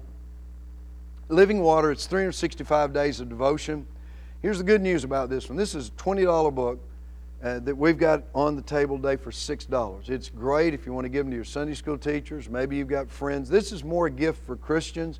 You say, why are you doing it that cheap? We did these through my company for their church to raise money for a mission trip. And so we had an overage in our print run of a couple hundred, and so we're just getting them out of the warehouse. So that's essentially printing costs. So if you've got some people you'd like to give a Christmas gift that's a really nice gift, that's one of them. My wife and I started doing this with this one. This is the Prayer Jesus. I wrote this one. It's on the Lord's Prayer. People love the Lord's Prayer. We gave this to our neighbor. In fact, we gave this to all of our friends. We were living in Hendersonville, Tennessee in a condominium. And there were like 12 on our little cul-de-sac. I didn't know but 2 of them. And one of them was my pastor who lived 2 condos up. Guy next to me I played golf with occasionally. That's all I knew because I was gone 250 days a year. So at Christmas we took around these little books. My wife made some cranberry nut bread. And we said, we just wanted to give you a little gift, get to know you better. This lady died of cancer 3 months after getting this book, and this book was responsible for her being in eternity. And it led to this concept for us. So today there's a journal to this as well. This book is normally $10. It's a beautiful hardback book. It's got a journal that goes with it, and I bought all the journals out from Lifeway so you can get both of them today for $10. So if you got some people that are your prayer partners or prayer groups, and I'm doing your Christmas shopping for you, so thank me, you get them both for $10. That's $18 value. And Lifeway, when they're getting ready to discontinue something, they will sell them to the author. And I happen to be able to get these at about $2. And so I'm just kind of passing them out that way. It's a really neat little journal. If you got a prayer partner, that's a great one. This one is a great book for any of your teachers. This is the hardback version that you'll see in our curriculum called Core Convictions. If you ever wanted to understand systematic theology, most of you go, I don't know what that means. It's going through the Bible based on the Bible. What does it say about God? What does it say about Jesus? What does it say about man? If you ever went to seminary, you would love to have had this book, because most systematic theologies are about that big. This is 850 words, each chapter. The Trinity, the Second Coming. This is a fabulous book for teenagers, for anybody you want to give it to in hardback. And you say, why? And these are only $5. And the reason is we've gone straight to paperback because we found churches didn't want to pay the extra money for a hardback quarterly. So this isn't our curriculum series, but it's a hardback book. There are 5 little books on the side. If you're looking for stocking stuffers, these are just $3 a piece. And it's all 53 names of Jesus. That's like a tract on steroids, I'm telling you. And all of these have the plan of salvation in the back. My wife taught me how to do this because she had cancer when I was publishing these. And these 2 books right here, every time she'd go to chemotherapy, she'd take them. We Can and But God. Every verse in this book has But God in it. Most of them are Old Testament. It looks impossible, then it says, But God. So there's several more on this table I'll help you with. This is something I'm as excited about as anything I've ever done. This is Sunday school curriculum. How would you like to get a beautiful paperback book for less than the flimsy quarterly that you don't read and throw away? Affordable. Most churches will end up, I'm going to tell you how to get these for $3 a piece. Your Sunday school quarterly is about $3.85. Buy them through your DOM. We sell straight to DOMs at 40% off. It's been our ministry, our goal, and the reason is they come 36 to a case, and some smaller churches say, we don't need but 24. Go to your DOM. Because if you bought one case from us, they're going to be $4.50 a piece. That we ship by the case. This comes out of North Greenville University, part of our center. And you say, why have they got different colors? I'm glad you asked that. There are 4 different categories of books. Theology. That's the first one up there is called Connected Communities, Doctrine of the Church. That one probably is my favorite book in the series. Mount Airy Baptist Church is getting ready to do this one right now. They've done the others. It's about why we do church. This one's the Systematic Theology. That's the hardback book I showed you in the quarterly. How about the entire Old Testament story in that much? It takes you through the entire story of the Old Testament. Creation, fall, flood, Abrahamic covenant, redemption, Exodus 19 and 20, the commissioning of a nation, period of the judges, fall, rebellion, restoration, period of the kings, monarchy, divided monarchy, into Babylonian captivity, and the response in Ezra and Nehemiah, the latter prophets that show us the coming of Jesus. How many of your people could tell you the entire storyline of the Old Testament? 12, 13-week study. New Testament, how about that one? The entire New Testament story. 6 chapters on Matthew, the life of Jesus. 6 on the book of Acts, the continuing work of Jesus through His community. This one is our bestseller. It just came out. It's called Pray Like It Matters from Steve Gaines. It's got a green, and so anytime you see the green one, it's going to be topical. It'll be a topic like prayer, some area of topic. If you see this cover, it'll be New Testament. So Ephesians will have this color stripe, different picture, color stripe. So we use a one-color cover because it saves you money. We use beautiful, bright white paper so that senior adults can read it. Black print, I'm a senior adult. Black print on white paper. So if you want one set of these, all 5 of these, you can have them for $15. That's $3 a piece. They're usually $5 a piece.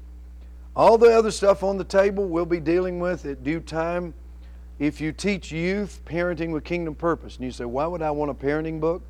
Because Richard Ross is the author of the material called True Love Waits. If you work with youth, you got to have this book. If you've got teenagers, you want this book. Tells you how to keep them on kingdom purpose. The Revitalizing Sunday Morning Dinosaur. Bonsai Theory is the best-selling book on the table. It tells you barriers that can keep your church from growing naturally. There's some other stuff. I don't know how many of you would like your budget to go up. This one is a 6-week Bible study, Making Change. I can get you the study guides and the DVDs for that, and it's a study that goes all the way through how cooperative program works. So it's and there's 3 of these different kinds of studies. You Are Gifted. This is a closed-in study. Got DVD-driven study guides. We've got materials on sale for half price right now on those things. I bought out all the kits. I know this is like drinking from a fire hose, isn't it? You're going, what was that book, you know? I bought out all the kits from Lifeway on the Prayer of Jesus. That's a $100 kit for $50. And we got the study guides for half price too. So instead of going to Lifeway store and paying $10, you can get them for $5. It's a closed-in study. In other words, it's a discipleship study. So there's some discipleship materials, there's some of the others. Questions before we take our break. If you'll be back by 11, I'll still get you out before 12. So you got 3 minutes. Somebody tell us how to get to the fellowship hall. Left. Through the door, left. All right. And I will be at the table. We've already had several questions. Checks, just write them to me because I purchase all these from my publishers. That's how I can sell them to you at my author's price. There's credit card, and there's, of course, cash. So I'll be glad to help you. Everything, you'll see the discounted price. You can pick it up, look at it, the real price, and get your price on it. And I do have enough quantity. If some of you said, well, I want to start the New Testament study now, or I want to get one for all my teachers, when I drive, I can carry that much quantity. So I've got all of that, and I'll stay up here and work with you. Somebody bring me some water back up. Out the door to the left, take off, come back by 11.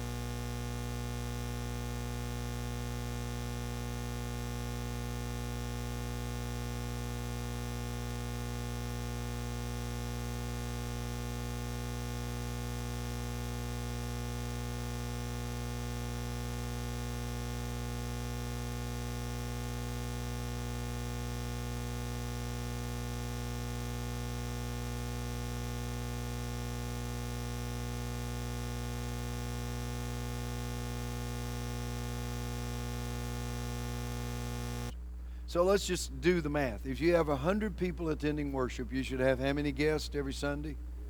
4 to 5. Second one is, the average non-growing church will only get a retention or a second visit or return visit of 9%. So that means, let's get a little larger one. If you have a church that would be 200 in attendance, you should have about 10 visitors. And the non-growing church only gets about 1 back. Whereas the growing church will get about 3, 2.5 to 3 back. In other words, there's something that makes that person want to come back, whether it's the service itself, whether it's the fact that somebody called them. So there was some initiation between week 1 and week 2 or 3 when they came back. Now maybe they've moved into the community and they visit a church. Maybe they visit another church. Then they come back to your church. It's almost like if you're shopping for a car, you may go to 2 or 3 dealers comparing prices. When you come back to a dealer, that's a pretty serious thing. You're now negotiating. You're now looking to close a deal. So the numbers are very important. And people, a lot of times, churches don't even track this to know how many visitors do we have, how many guests do we have there. People say, I can't get guests to return cards. Well, one of the things that we do use, a lot of churches use one of these little small books. In fact, A lot of churches use a book like God Is, which has all 53 names of Jesus in it. If you're a guest or visitor today, we have a little gift for you. If you simply bring that card to the vestibule, we'll put this gift in your hand. It's amazing what people do for a gift. The other one I would consider something like this. I don't know if you have ever read the book Fusion. It's a great book by Nelson Searcy. His church in New York City, one of the fastest growing churches, and that's hard in New York. No parking, no anything. And he basically wrote a book about how do you get folks to come back. One of his primary statements early in the book is that most churches are too cheap to grow. In other words, they don't have anything in budget for their guests. They don't do anything for guests. And he makes an interesting point. For example, a lot of the contemporary churches may have coffee and donuts out, and he said, if you have donuts out, don't put the donut Nazi in charge. And that somebody says, okay, you've already had a donut, you can't have but one donut, you know. And, there's somebody there monitoring that a donut Nazi. In other words, he said, be generous. Whatever it is, be generous. So these are little books. We have the God Is, a lot of things. The part of the thing is how do you get them back? Now, the average church is going to lose 5 to 8% of its attendance each year. So that means if you're running 100, and this could be people moving out, it could be people dying. So when you look at your attendance, if you're not growing to 5 by 8, from somewhere between 5 and 8%, you're going to decline. You're going to decline naturally if you don't do that. So, go on to the next slide. We'll just kind of keep these going. Here's an interesting stat that came from Lifeway. The percentage of new Christians who remain active 5 years after joining. So this is the retention issue.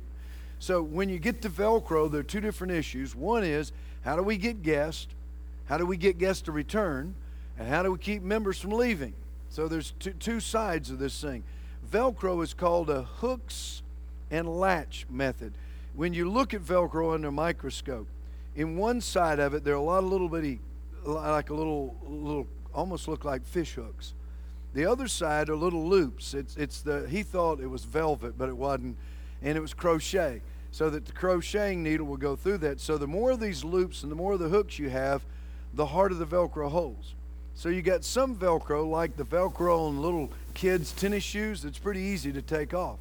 Some Velcro is really hard because the more hooks and the more loops you have, the harder it maintains itself. So if you get people active in Sunday school, in a period of 5 years, 83% of them are still in, which means essentially everybody, because you're going to lose some based on their moving out of town. Now, what if you get them in worship only, which is kind of a trend today? Go ahead and click it again if you would. That's scary, guys. Some of these churches that are going to kind of where they're really focusing on worship as the front door, etc., that's fine. But if you get them in the front door and you don't get them in a small group, you're still going to lose them. And the truth of the matter is, the percentage is just startling. I'm sorry, I'm still struggling with this throat. Go ahead to the next slide.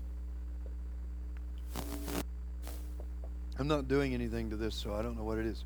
So what is Velcro? Chapter 1 is valuing each person as a gift of God. Chapter 2 is engaging each guest or every guest with intentionality. Chapter 3 is to lead our friends to Christ. Now notice what's happening up here. We're moving from a person to a guest to a friend. In other words, we're moving towards, did you meet somebody in the community? First off, it's just kind of a person. Next thing you're going to do is invite them into your home, invite them to your small group Bible study, bring them to church. They become a guest, not a visitor, a guest. You want to change your language and your thought process from a visitor to a guest, and then you want to move them to where they become a friend. Now go ahead. Then they're going to connect to community. They're going to become family here. When they connect to community, that's when the Holy Spirit integrates them in the life of your church. Then the next one is that you must recognize the relationships are the key to assimilation. If a person joins your church and they cannot identify 7 good friends within 7 weeks, you will lose them. That's just fact. So if they join your church next Sunday and they don't know, they haven't met people and really gotten to know. Now that's the problem with that large sanctuary thing, that you don't meet friends in the sanctuary. You can shake hands, and churches do that, get up, shake hands. But you don't meet people and talk and get to know people. You don't invite people out to lunch during that time. So we're going to have to get more intentional about this. Then finally is organizing small groups for ongoing care. We describe our entire care ministry that we did in First Norfolk. Now, we enrolled everybody in Sunday school, and our goal was to contact everybody every week. You say, well, did you do that? Because we had 6,000 members. Answer is we got pretty close. We would have 5,000 to 6,000 contacts a week. Now, it's not as hard as you think. We did it through our deacon ministry. So we had a deacon assigned to every class. Deacon had care leaders, and a care leader had no more than 4 persons or families to call. So when Desert Storm hit, I was the pastor at First Norfolk. I called the chairman and deacon. Chairman and deacon called department deacons. Follow the number of phone calls here. Department deacon called the class deacons. Class deacons called the care leaders called the family. 5 calls. We notified 6,000 people. We found out. I apologize. I can't get. I've got cough drops. It's just not helping. So the last one is you organize that. All right, let's go on to the next slide. The distinctives of this Velcro process, as I told you, this is kind of the first church growth. Go just click them all up because we're running close on time. This process is based on the premise that nothing changes the mind or behavior but the Word of God by the Spirit of God. The strategy emerges from the study of the Bible. So every week there is a Bible study that's a part of this. So you could literally break your Sunday school, do the Velcro study, which is assimilation, go back and do one of the other studies, and then there is an encountering the Word. If you have the Velcro book and you want to look at it, you'll see that the first part is the study of the Scripture. The second part is some lines and places where you write inductive answers to inductive Bible study questions. The final part is called Make It Stick. Now, in the Make It Stick portion, that's where we have something I can do, personal action. What am I going to do about this? Then there's a group action. What is my Sunday school class going to do? How do we embrace this? The third one is church-wide action. So we encourage that if a church is going to do this study, they appoint an assimilation team or a Velcro team. Call it whichever you like. Go ahead to the next slide. One of the first things you do is you teach people how to build relationships with the lost. I was an interim pastor at Simpsonville last summer. And we actually did the splash study on Wednesday nights with all of our people. Our attendance built every week. Little old lady in her 80s attended. I mean, she was there every week. She had marked her book up. At the end of this, she came up to me and she said, Pastor, I've been in the church all my life.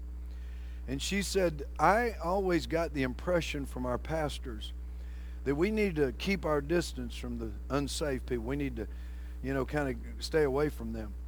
And she said, you're telling me that I needed to build a relationship with an unsaved person for the gospel's sake. She said, no wonder we haven't been baptizing anybody.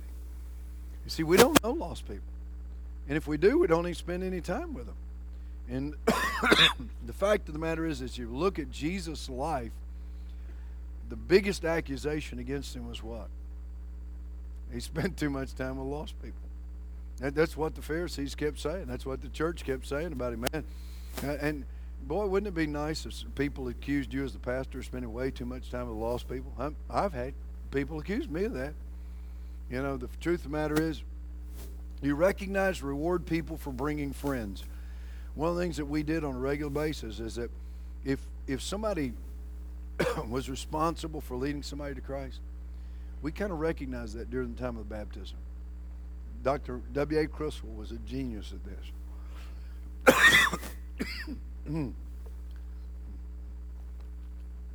I've got a cough drop and water both.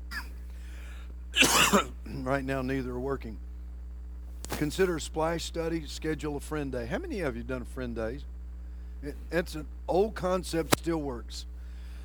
I think it came out of Liberty. Elmer Towns, Brother Elmer, and it's so simple you don't even need to buy the kit, because basically you set a Sunday and you tell people to pray for a lost person, And, encourage, invite, bring them that day. You do something special. A lot of churches will kind of give a gift away, a book or something on that day to every friend that's brought. And it's just real simple because, again, do you know that if you were to, every year, Outreach Magazine does a research project. I believe it's Outreach Magazine. And the question is, why did you go to the particular church you went to? And they list things like location, building, the facilities, the program, youth program, choir program, things of that nature, the pastor, the music program. 79, the lowest I've seen, to 86% of people go to the church they attend today because they were brought by a friend or relative.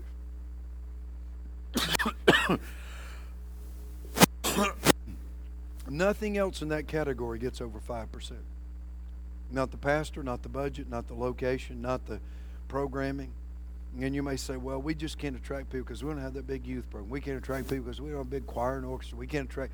You don't attract people because your people aren't inviting people. That's the bottom line. All right, let's go on. What I encourage people to do is that if you create this Velcro or assimilation team, you want the people most skilled to do it. Who are people in your church that are just kind of outgoing? Who are people in your church that are really concerned when people are missing? So you need people not that they're just there because they need another committee to serve on or team. It ought to be endorsed by the entire church family. I really suggest that you consider moving to universal enrollment, and that is that you view your enrollment in Sunday school as a ministry list and not an attendance list. What happens in a lot of churches is that they take people off the Sunday school roll when they start missing. You remember, I grew up in Sunday school. I still remember when you had the two boards. You remember those? And they'd come out between service. They'd put up how many had been there. Then they'd give a Sunday school report every Sunday. You remember that? They'd come out between Sunday school and worship, and they had a Sunday school report. And we used to give two green banners. I don't know if you got them or not, but there were two of them. One was for the highest attendance. What class had the highest attendance today? The second one was for the highest average attendance. It was the two worst things to do for Sunday school. Because highest attendance creates this mindset, don't divide my class and don't take anybody out of here to work.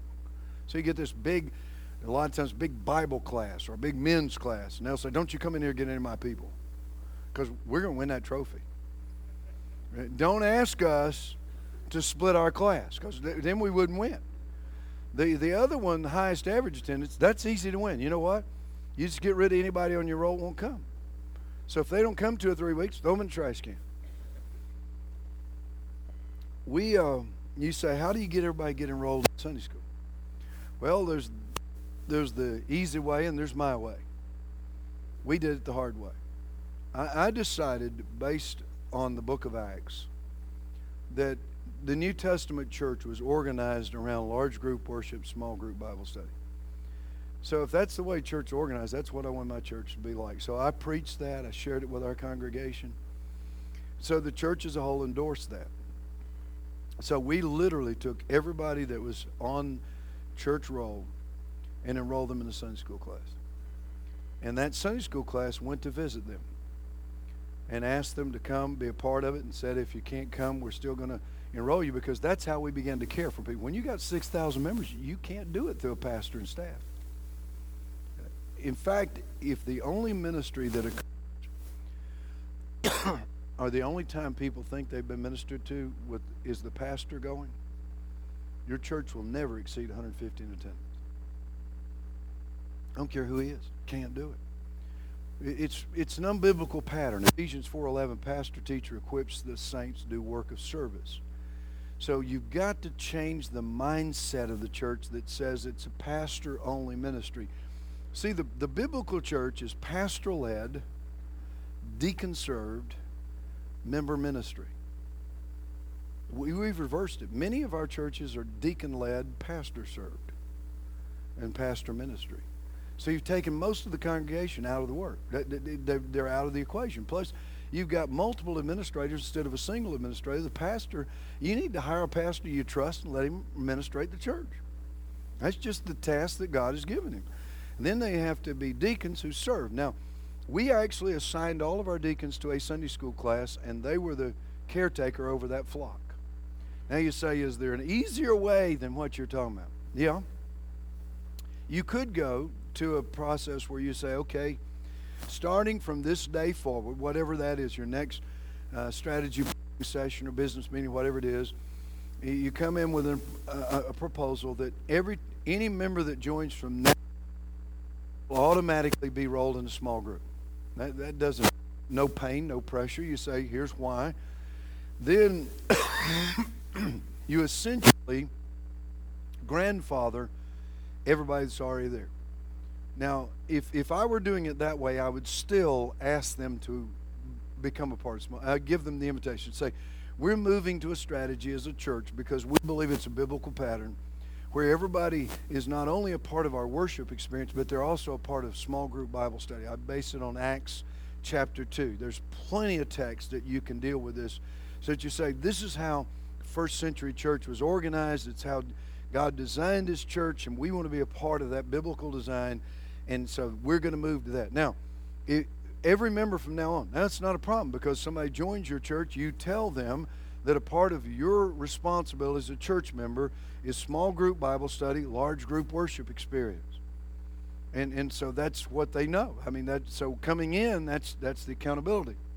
So then you can say to those who are already members, because if you were to look at the average church roll, let's say you got 400 on roll. You probably have about 200 enrolled in Sunday school. I'm talking about difference church roll and Sunday school roll. You with me? So you probably, a church of 400 members a lot of times will have about 200 enrolled in Sunday school, about 100 attending. So you got 1/4 of those people attending. What we discovered when we went out, we literally went out and enrolled everybody. We went to their home. Many of them, you say, did any of them get mad at you? Yeah. Not many. Most of them said, this is the first time anybody's visited me since I joined 4 years ago. I'm serious. Or some of them said, it's the only time anybody came to my house and didn't want money. We'd gone through a lot of building programs, and so we kind of did that house-to-house pledging during that time. But nobody came here to say, we're organizing our entire church through small groups because that's the only way we can care for spiritual needs. And you've been enrolled in our small group, and whether you attend or not, we're going to be calling on you on a regular basis just to make sure that there's any way we can care for you. So assign anyone who joins but is unconnected to small group. Once a member is connected, a visitor call should be made. Now, Mount Airy Baptist, they're in their third ones of this curriculum. Guess what they've decided to do? They called me the other day. They're getting ready to start Connected Community now. So they've finished Old Testament, New Testament, and I think Core Connections. And so they ordered extra ones of those 3 books because when somebody joins their church, they're going to put those 3 books in their hand and say, we have already done this in our small group Bible study, so we want you to have the same collection, because the idea behind non-disposable curriculum is not that your church uses it over and over, but you're building a Christian library for their family. So you want to put it in their hands and say, we've already been through this, so we want you to have it. And here is the one we're in now. And they use that as a tool to enroll them in Sunday school. So every new member is given everything the church has already studied in that series, plus that new book, so that they're now connected to that Sunday school class. So if you joined our church when I was in Norfolk, this Sunday, you walked the aisle, however it was done, somebody from that Sunday school class, a teacher, a care leader, an outreach leader, or a combination of those, or their family, i.e. husband and wife, would come by your home and say, I'm Ken and Paula Hemphill, and we're part of a small group Bible study group, and you've been enrolled in our group, and we're excited about your being there. And I just wanted to catch you up on where we are. We're right now working through New Testament survey, and we're in week 3, but we've got the book for you, and you can read those first 2 chapters, and you'll kind of be where we are, or you can just start in week 3 for this week. so that you use that to integrate them. So we made a visit or a call once they had joined. Let me tell you why we did that. When I was in Norfolk, we used faith evangelism, kind of EE through Sunday school. We basically did. And we were super aggressive evangelistically. If you visited our church, you had 7 contacts within 7 days. Letters, notes, calls, visits at your home. So one night I was visiting with a friend of mine from college, and we had been in the same fraternity together. He went off in the Navy. I went off to seminary. We hadn't met since then, so we came back together when the Navy moved him there. And he was my evangelism partner. So one night we're visiting, and on the way back to church, he said, Dr. Hemphill, he said, do you want to know what it's like to join First Norfolk? And I thought, since he asked me, obviously, no, I don't want to know, but I probably need to know. And so I said, will you tell me? He said it's like being rushed for a fraternity. He said people call you, they contact you out, ask you out to lunch. I mean, we were pretty aggressive about this. We were making those 7 contacts. And then he says when you join, the next thing that happens, you get a letter from headquarters saying, welcome to the family. Here's your tithing envelopes. In other words, send your money now. You've enrolled, get your dues paid. And I thought about it, and he was right. There were several visits scheduled before a person joined, none after they joined. So you think about your church. Once somebody joins the church, they pretty much have to make their own way into a small group, don't they? And if they're outgoing, they might do it. But if they're not an outgoing personality, they're just not going to walk around back there looking for a class. They're not going to happen. If it's not intentional, it's not going to happen. So we made an enrollment visit to their home, took the curriculum to them, put it in their hands, said, here's where we are. Do you have any questions? Can we pick you up Sunday? Could we meet you somewhere? Because, you get a church of 6,000, it's a lot of floor space in there. And so we didn't assume they could even find it. We'd say, okay, next Sunday we'll meet you at 9:30 in the parking lot or in the lobby, and we'll take you to class with us. Or better yet, pick them up, take them to class, worship, now to lunch. And you say, that cost me $25. I told you we're too cheap to win people to Jesus. Is it worth $25 to keep somebody out of hell? It is to me. So if it's going to take that, every group should have one care leader for every 4 persons or couples. If you're in a couples class, and you say, why did you come up with this number 4?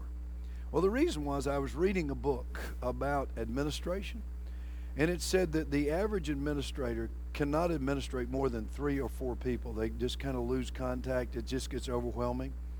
You remember the old deacon family ministry plan where you would assign 14, 15 families to a deacon? You know why it never worked? Too many. You can't possibly do it. You want to see this pattern in the Bible? Exodus chapter 18. Remember what's happening? Moses is judging people morning to night. He is worn out and he's wearing the people out. Jethro. Who is Jethro? His father-in-law. You know what that means? Moses' wife ain't happy. I'm serious. Your father-in-law doesn't come talk to the preacher unless his little girl is an unhappy camper. And if mama ain't happy, ain't nobody happy. And so he says, what you're doing is not good for these people, nor is it good for you. So they organized them in thousands, hundreds, and tens. It's a real simple process. So you can take a church as big as Norfolk, 6,000 members, and in 5 phone calls, everybody in that church can be contacted. So you call chairman of deacons class. Now you say, well, that ain't going to work. We're in a board of deacons. They've been board deacons forever. Do it with somebody else. Start a Barnabas ministry, an encouragers ministry. If the deacons aren't going to deacon, start somebody else who does that. Somebody's got to care and nurture for those people. We did it through our deacons. You can do it with care leaders. The care leader ministry must reflect the structure of the small groups. Now you say, what do you mean? Well, as a church grows, you generally, we kind of have it mentally, but we don't structurally do it. You have young adults, medium adults, senior adults. So those are essentially departments. Now, we don't meet in departments much anymore because you don't build a space for that, and it's kind of a little bit of a waste of time. but you still structurally need to think that. So let's say you have 2 young adult classes. They would need a deacon over that department and then a deacon over each class, so that the structure is the same, so that you've got adequate coverage. Let's go on to one more slide, and then we'll take some questions here. So the care leader is responsible for weekly contact. I'm giving you mainly chapter 6, okay? Just to give you an idea. You say, what do the care leaders do? Well, they don't call and say, where were you Sunday? Answer is none of your business. If you'd have been here, we'd have had perfect attendance. You've been out so long, if you come back, I bet the roof falls in. No, those are not productive calls. The care leader calls to care. So you might call one week and say, I just wanted to let you know we've been planning a fellowship, and it's going to happen November the 17th at such and such house. It's just reporting. Say, I know you've not been able to be here in the last couple of weeks. Let me tell you what we've been doing, and maybe share about the Bible study and say we've been doing this, and just to kind of catch you up on that. And I hope you are able to come back when you can, but just, are there any prayer concerns you have? That was the thing. Let me tell you how we started our care ministry. There's nothing in that book, Revitalize the Sunday Morning Dinosaur, that I didn't do. Because I didn't ask people to do something I was not willing to do. And so when I got there as pastor, I got my Sunday school teachers together and say, I'm a Sunday school pastor. So I want you to give me anybody you've got on your roll that you've given up on. They're just not going to come. You've tried and tried and tried. And I'm going to start a pastor's class. I'm not competing with you. Don't give me anybody that's coming. And I got a couple of guys that weren't in Sunday school, and I said, I want you to join me in this. I need your help. And so I started, I think, with about 38, believe it or not. That's a good-sized church, obviously. We're running 380, probably 800 members. I was probably given a list of a couple hundred people they'd given up on. I just called them and said, hey, I'd like to have you do this. And a number of them came. One of the guys that was on my list was a guy named Mickey Bean. Mickey was chairman of deacons when the former pastor left. During the interim, a couple of things happened. He kind of got his feelings hurt because he wanted the associate pastor to be the pastor, and the church decided, no, that's not going to happen, so he kind of got his feelings hurt. His mom went in a nursing home. Most people become inactive accidentally. It's not intentional. It's not one thing. It's usually the perfect storm. There's something happening in his family, something at work, and something in the church. So he can't quit work because he likes to eat, so about the only thing he can quit is church, right? So it's multiple issues. So I started calling Mickey. First couple of calls were a little distant because he'd been out for nearly a year now. It's hard to go back to church when you've been out that long, particularly if you were chairman of deacons when you were there. And so and I never called Mickey and said, I did call him and say, I'm a new pastor, and we're starting a pastor's class in the fellowship hall, and I'd like to encourage you that if you and your wife can come, just attend. We're just studying through the book of Genesis, whatever it was. And he said, well, appreciate the offer. I can't be there this week. So about the third week, I decided this tack's not working. I called Mickey and I said, hey, Mickey, this is Ken Hemphill. He said, well, yes, sir. And I said, I just call and see how I could pray for you and your family. And it just stopped. The whole conversation stopped. He said, well, Pastor, he said, I haven't been able to be there much because my mom's going to have to go to a nursing home down in North Carolina. He said, wife and I have been going down there almost every weekend. And he said, we're really in a tough decision right now. And I said, what's your mom's name? Now, I taught my care leaders how to do this, and we kind of kept a contact sheet. It was like a little notebook we made up. So whatever call I made and whatever information I got, I documented it, just wrote it out, just for me. Because you don't want to call back next week to somebody that has shared a concern with you and not remember it, if you're really caring. So next week I called back and I said, Mickey, how's your mom doing? And I called her by name. And I said, how can I pray for you and your wife and your mom? So we prayed on the phone. So we started praying together on the phone. A couple of weeks later when I called, I could tell he's waiting. He said, thank you for calling, Pastor. He said, we've got a real tough decision this week. Mom's got to make a decision about this or that. I said, Mickey, I said, you and I have never met yet, but a lot of people in our class know you well and remember you fondly. I said, do you mind if I share this prayer concern with them? Now, careful records, confidentiality. Never share a prayer concern without permission. If you want to destroy your care ministry, just start it. If you share a prayer concern that has not been given permission to give, it's the best Baptist gossip we got. I wouldn't want to gossip about this, but I know you're a prayer warrior, so I was going to tell you, so-and-so's daughter's pregnant. Isn't that a shame? Oh, it's such a, we just got to pray for them. No, you just went to gossip about them. So he said, yeah, Pastor. He said, I'd appreciate any prayer we can get. So I told the class, I said, some of you have seen named Mickey Bean on our roll. I said, he was former chairman of deacons here. He's been out a while because his mom, I didn't say been out because he got his feelings hurt. His mom's been in a nursing home, and they're having to make some tough decisions. And he wants us to pray for him. Did I say, anybody know Mickey want to lead in prayer for him? So there's several people did. Well, without any intentionality, several of them called him or wrote him a note. Said, the pastor was telling us about your mom. How can we help? What can we do? Well, about 2 weeks later, I called Mickey. It's a whole different tenor. He said, now, Pastor, where's that Sunday school class? I said, well, we're meeting in the fellowship hall. He said, and what time was it? Because we had 4 Sunday schools. We had one at 7:30. We had 4 Sunday schools, 3 worships because our building was too small. And he said, well, what time is it? And I told him. He said, well, we're coming this week. Mom's doing so much better. And I said, well, Mickey. And he said, by the way, he said, there were several people in the class called me. He said, I really appreciate that. And I said, well, would you like to tell them thank you? He said, would you give me time to do that? And I said, sure. So you talk about a homecoming. So he comes into the class, and I said, many of you have been praying for Mickey Bean, and you don't even know who he is. Mickey's here this Sunday, and he just wants to say a word of thank you. So he got up, started crying. We all started crying, talking about his mom, how that class cared for him. And he became one of the instrumental leaders of that class. Been out over a year. But this contact ministry works, and it has to be a caring, praying ministry. It's not something to ask people, where are you? Why weren't you here? It's to say, how do we help you? What can we do? Our church is 6,000 members.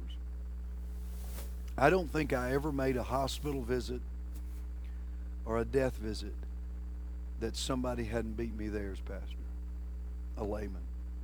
You know how good that is to me? In fact, there were times, I know some of you are going to go, oh, I can't believe that. I didn't visit everybody who went to the hospital. You got that many members? If I had, I wouldn't have gotten any preaching done. Isn't that what was happening in Acts 6? The Hellenistic widows, why did they elect deacons in the first place? Because the church was growing too rapidly, and they couldn't neglect prayer and the preaching of the word. And so a lot of times around holidays like this, when other staff and people were out of town, I'd say, well, gosh, our family's going to stay here. I'll take the hospitals. So I'd walk in the hospital room, and somebody would think, oh, my gosh, I must be dying. Preacher's here. Giving last rites. But nobody in our church felt like they were neglected in ministry because it was organized through these care leaders. Each small group should seek to give birth to a new small group yearly. I don't know if I got any more up there. I just wanted to give you a taste of what this thing is about. We got about 10 minutes to 12, and I told you I'd let you out a little early. Any questions on anything I've shared in the teaching section or this caring section? All of that caring section is the last chapter in this organizing your small groups for ongoing care. And so you could take it and just use the ideas in it. The best way is to get your members engaged in it. Because one of the chapters, the first one, the second one, engaging each guest with intentionality, a lot of things that the larger church does instinctively, a lot of smaller churches don't do because they think, well, everybody knows everybody here. They don't. And so it's like marking spaces for visitors to park. It's like having somebody out there to greet them that make people feel welcome. One of the philosophies we had is that every member is a greeter. Now, we had a greeters team, but the problem is people expect them to do it. So somebody stands at the door and greets you, then you get in the building and everybody ignores you, it doesn't make a good impression. So we kind of get all those questions. I'll take a couple questions before we go. Is everybody asleep? Everybody just... people tell me, come in one of my conferences, like drinking from a fire hose. It's like I would drown if I opened my mouth, so I don't have another question. Thank you guys for coming. Do you have a final word? Thank you for hosting this, and church as well. The church did a wonderful job and gave us some extra calories, so that was wonderful as well. And anything we got over here I can help you with, let me know. Thank you, my brother. My privilege. For taking your Saturday. Do take some of these if you got some youth in your church looking for a school. I'd love for them to look at North Greenville.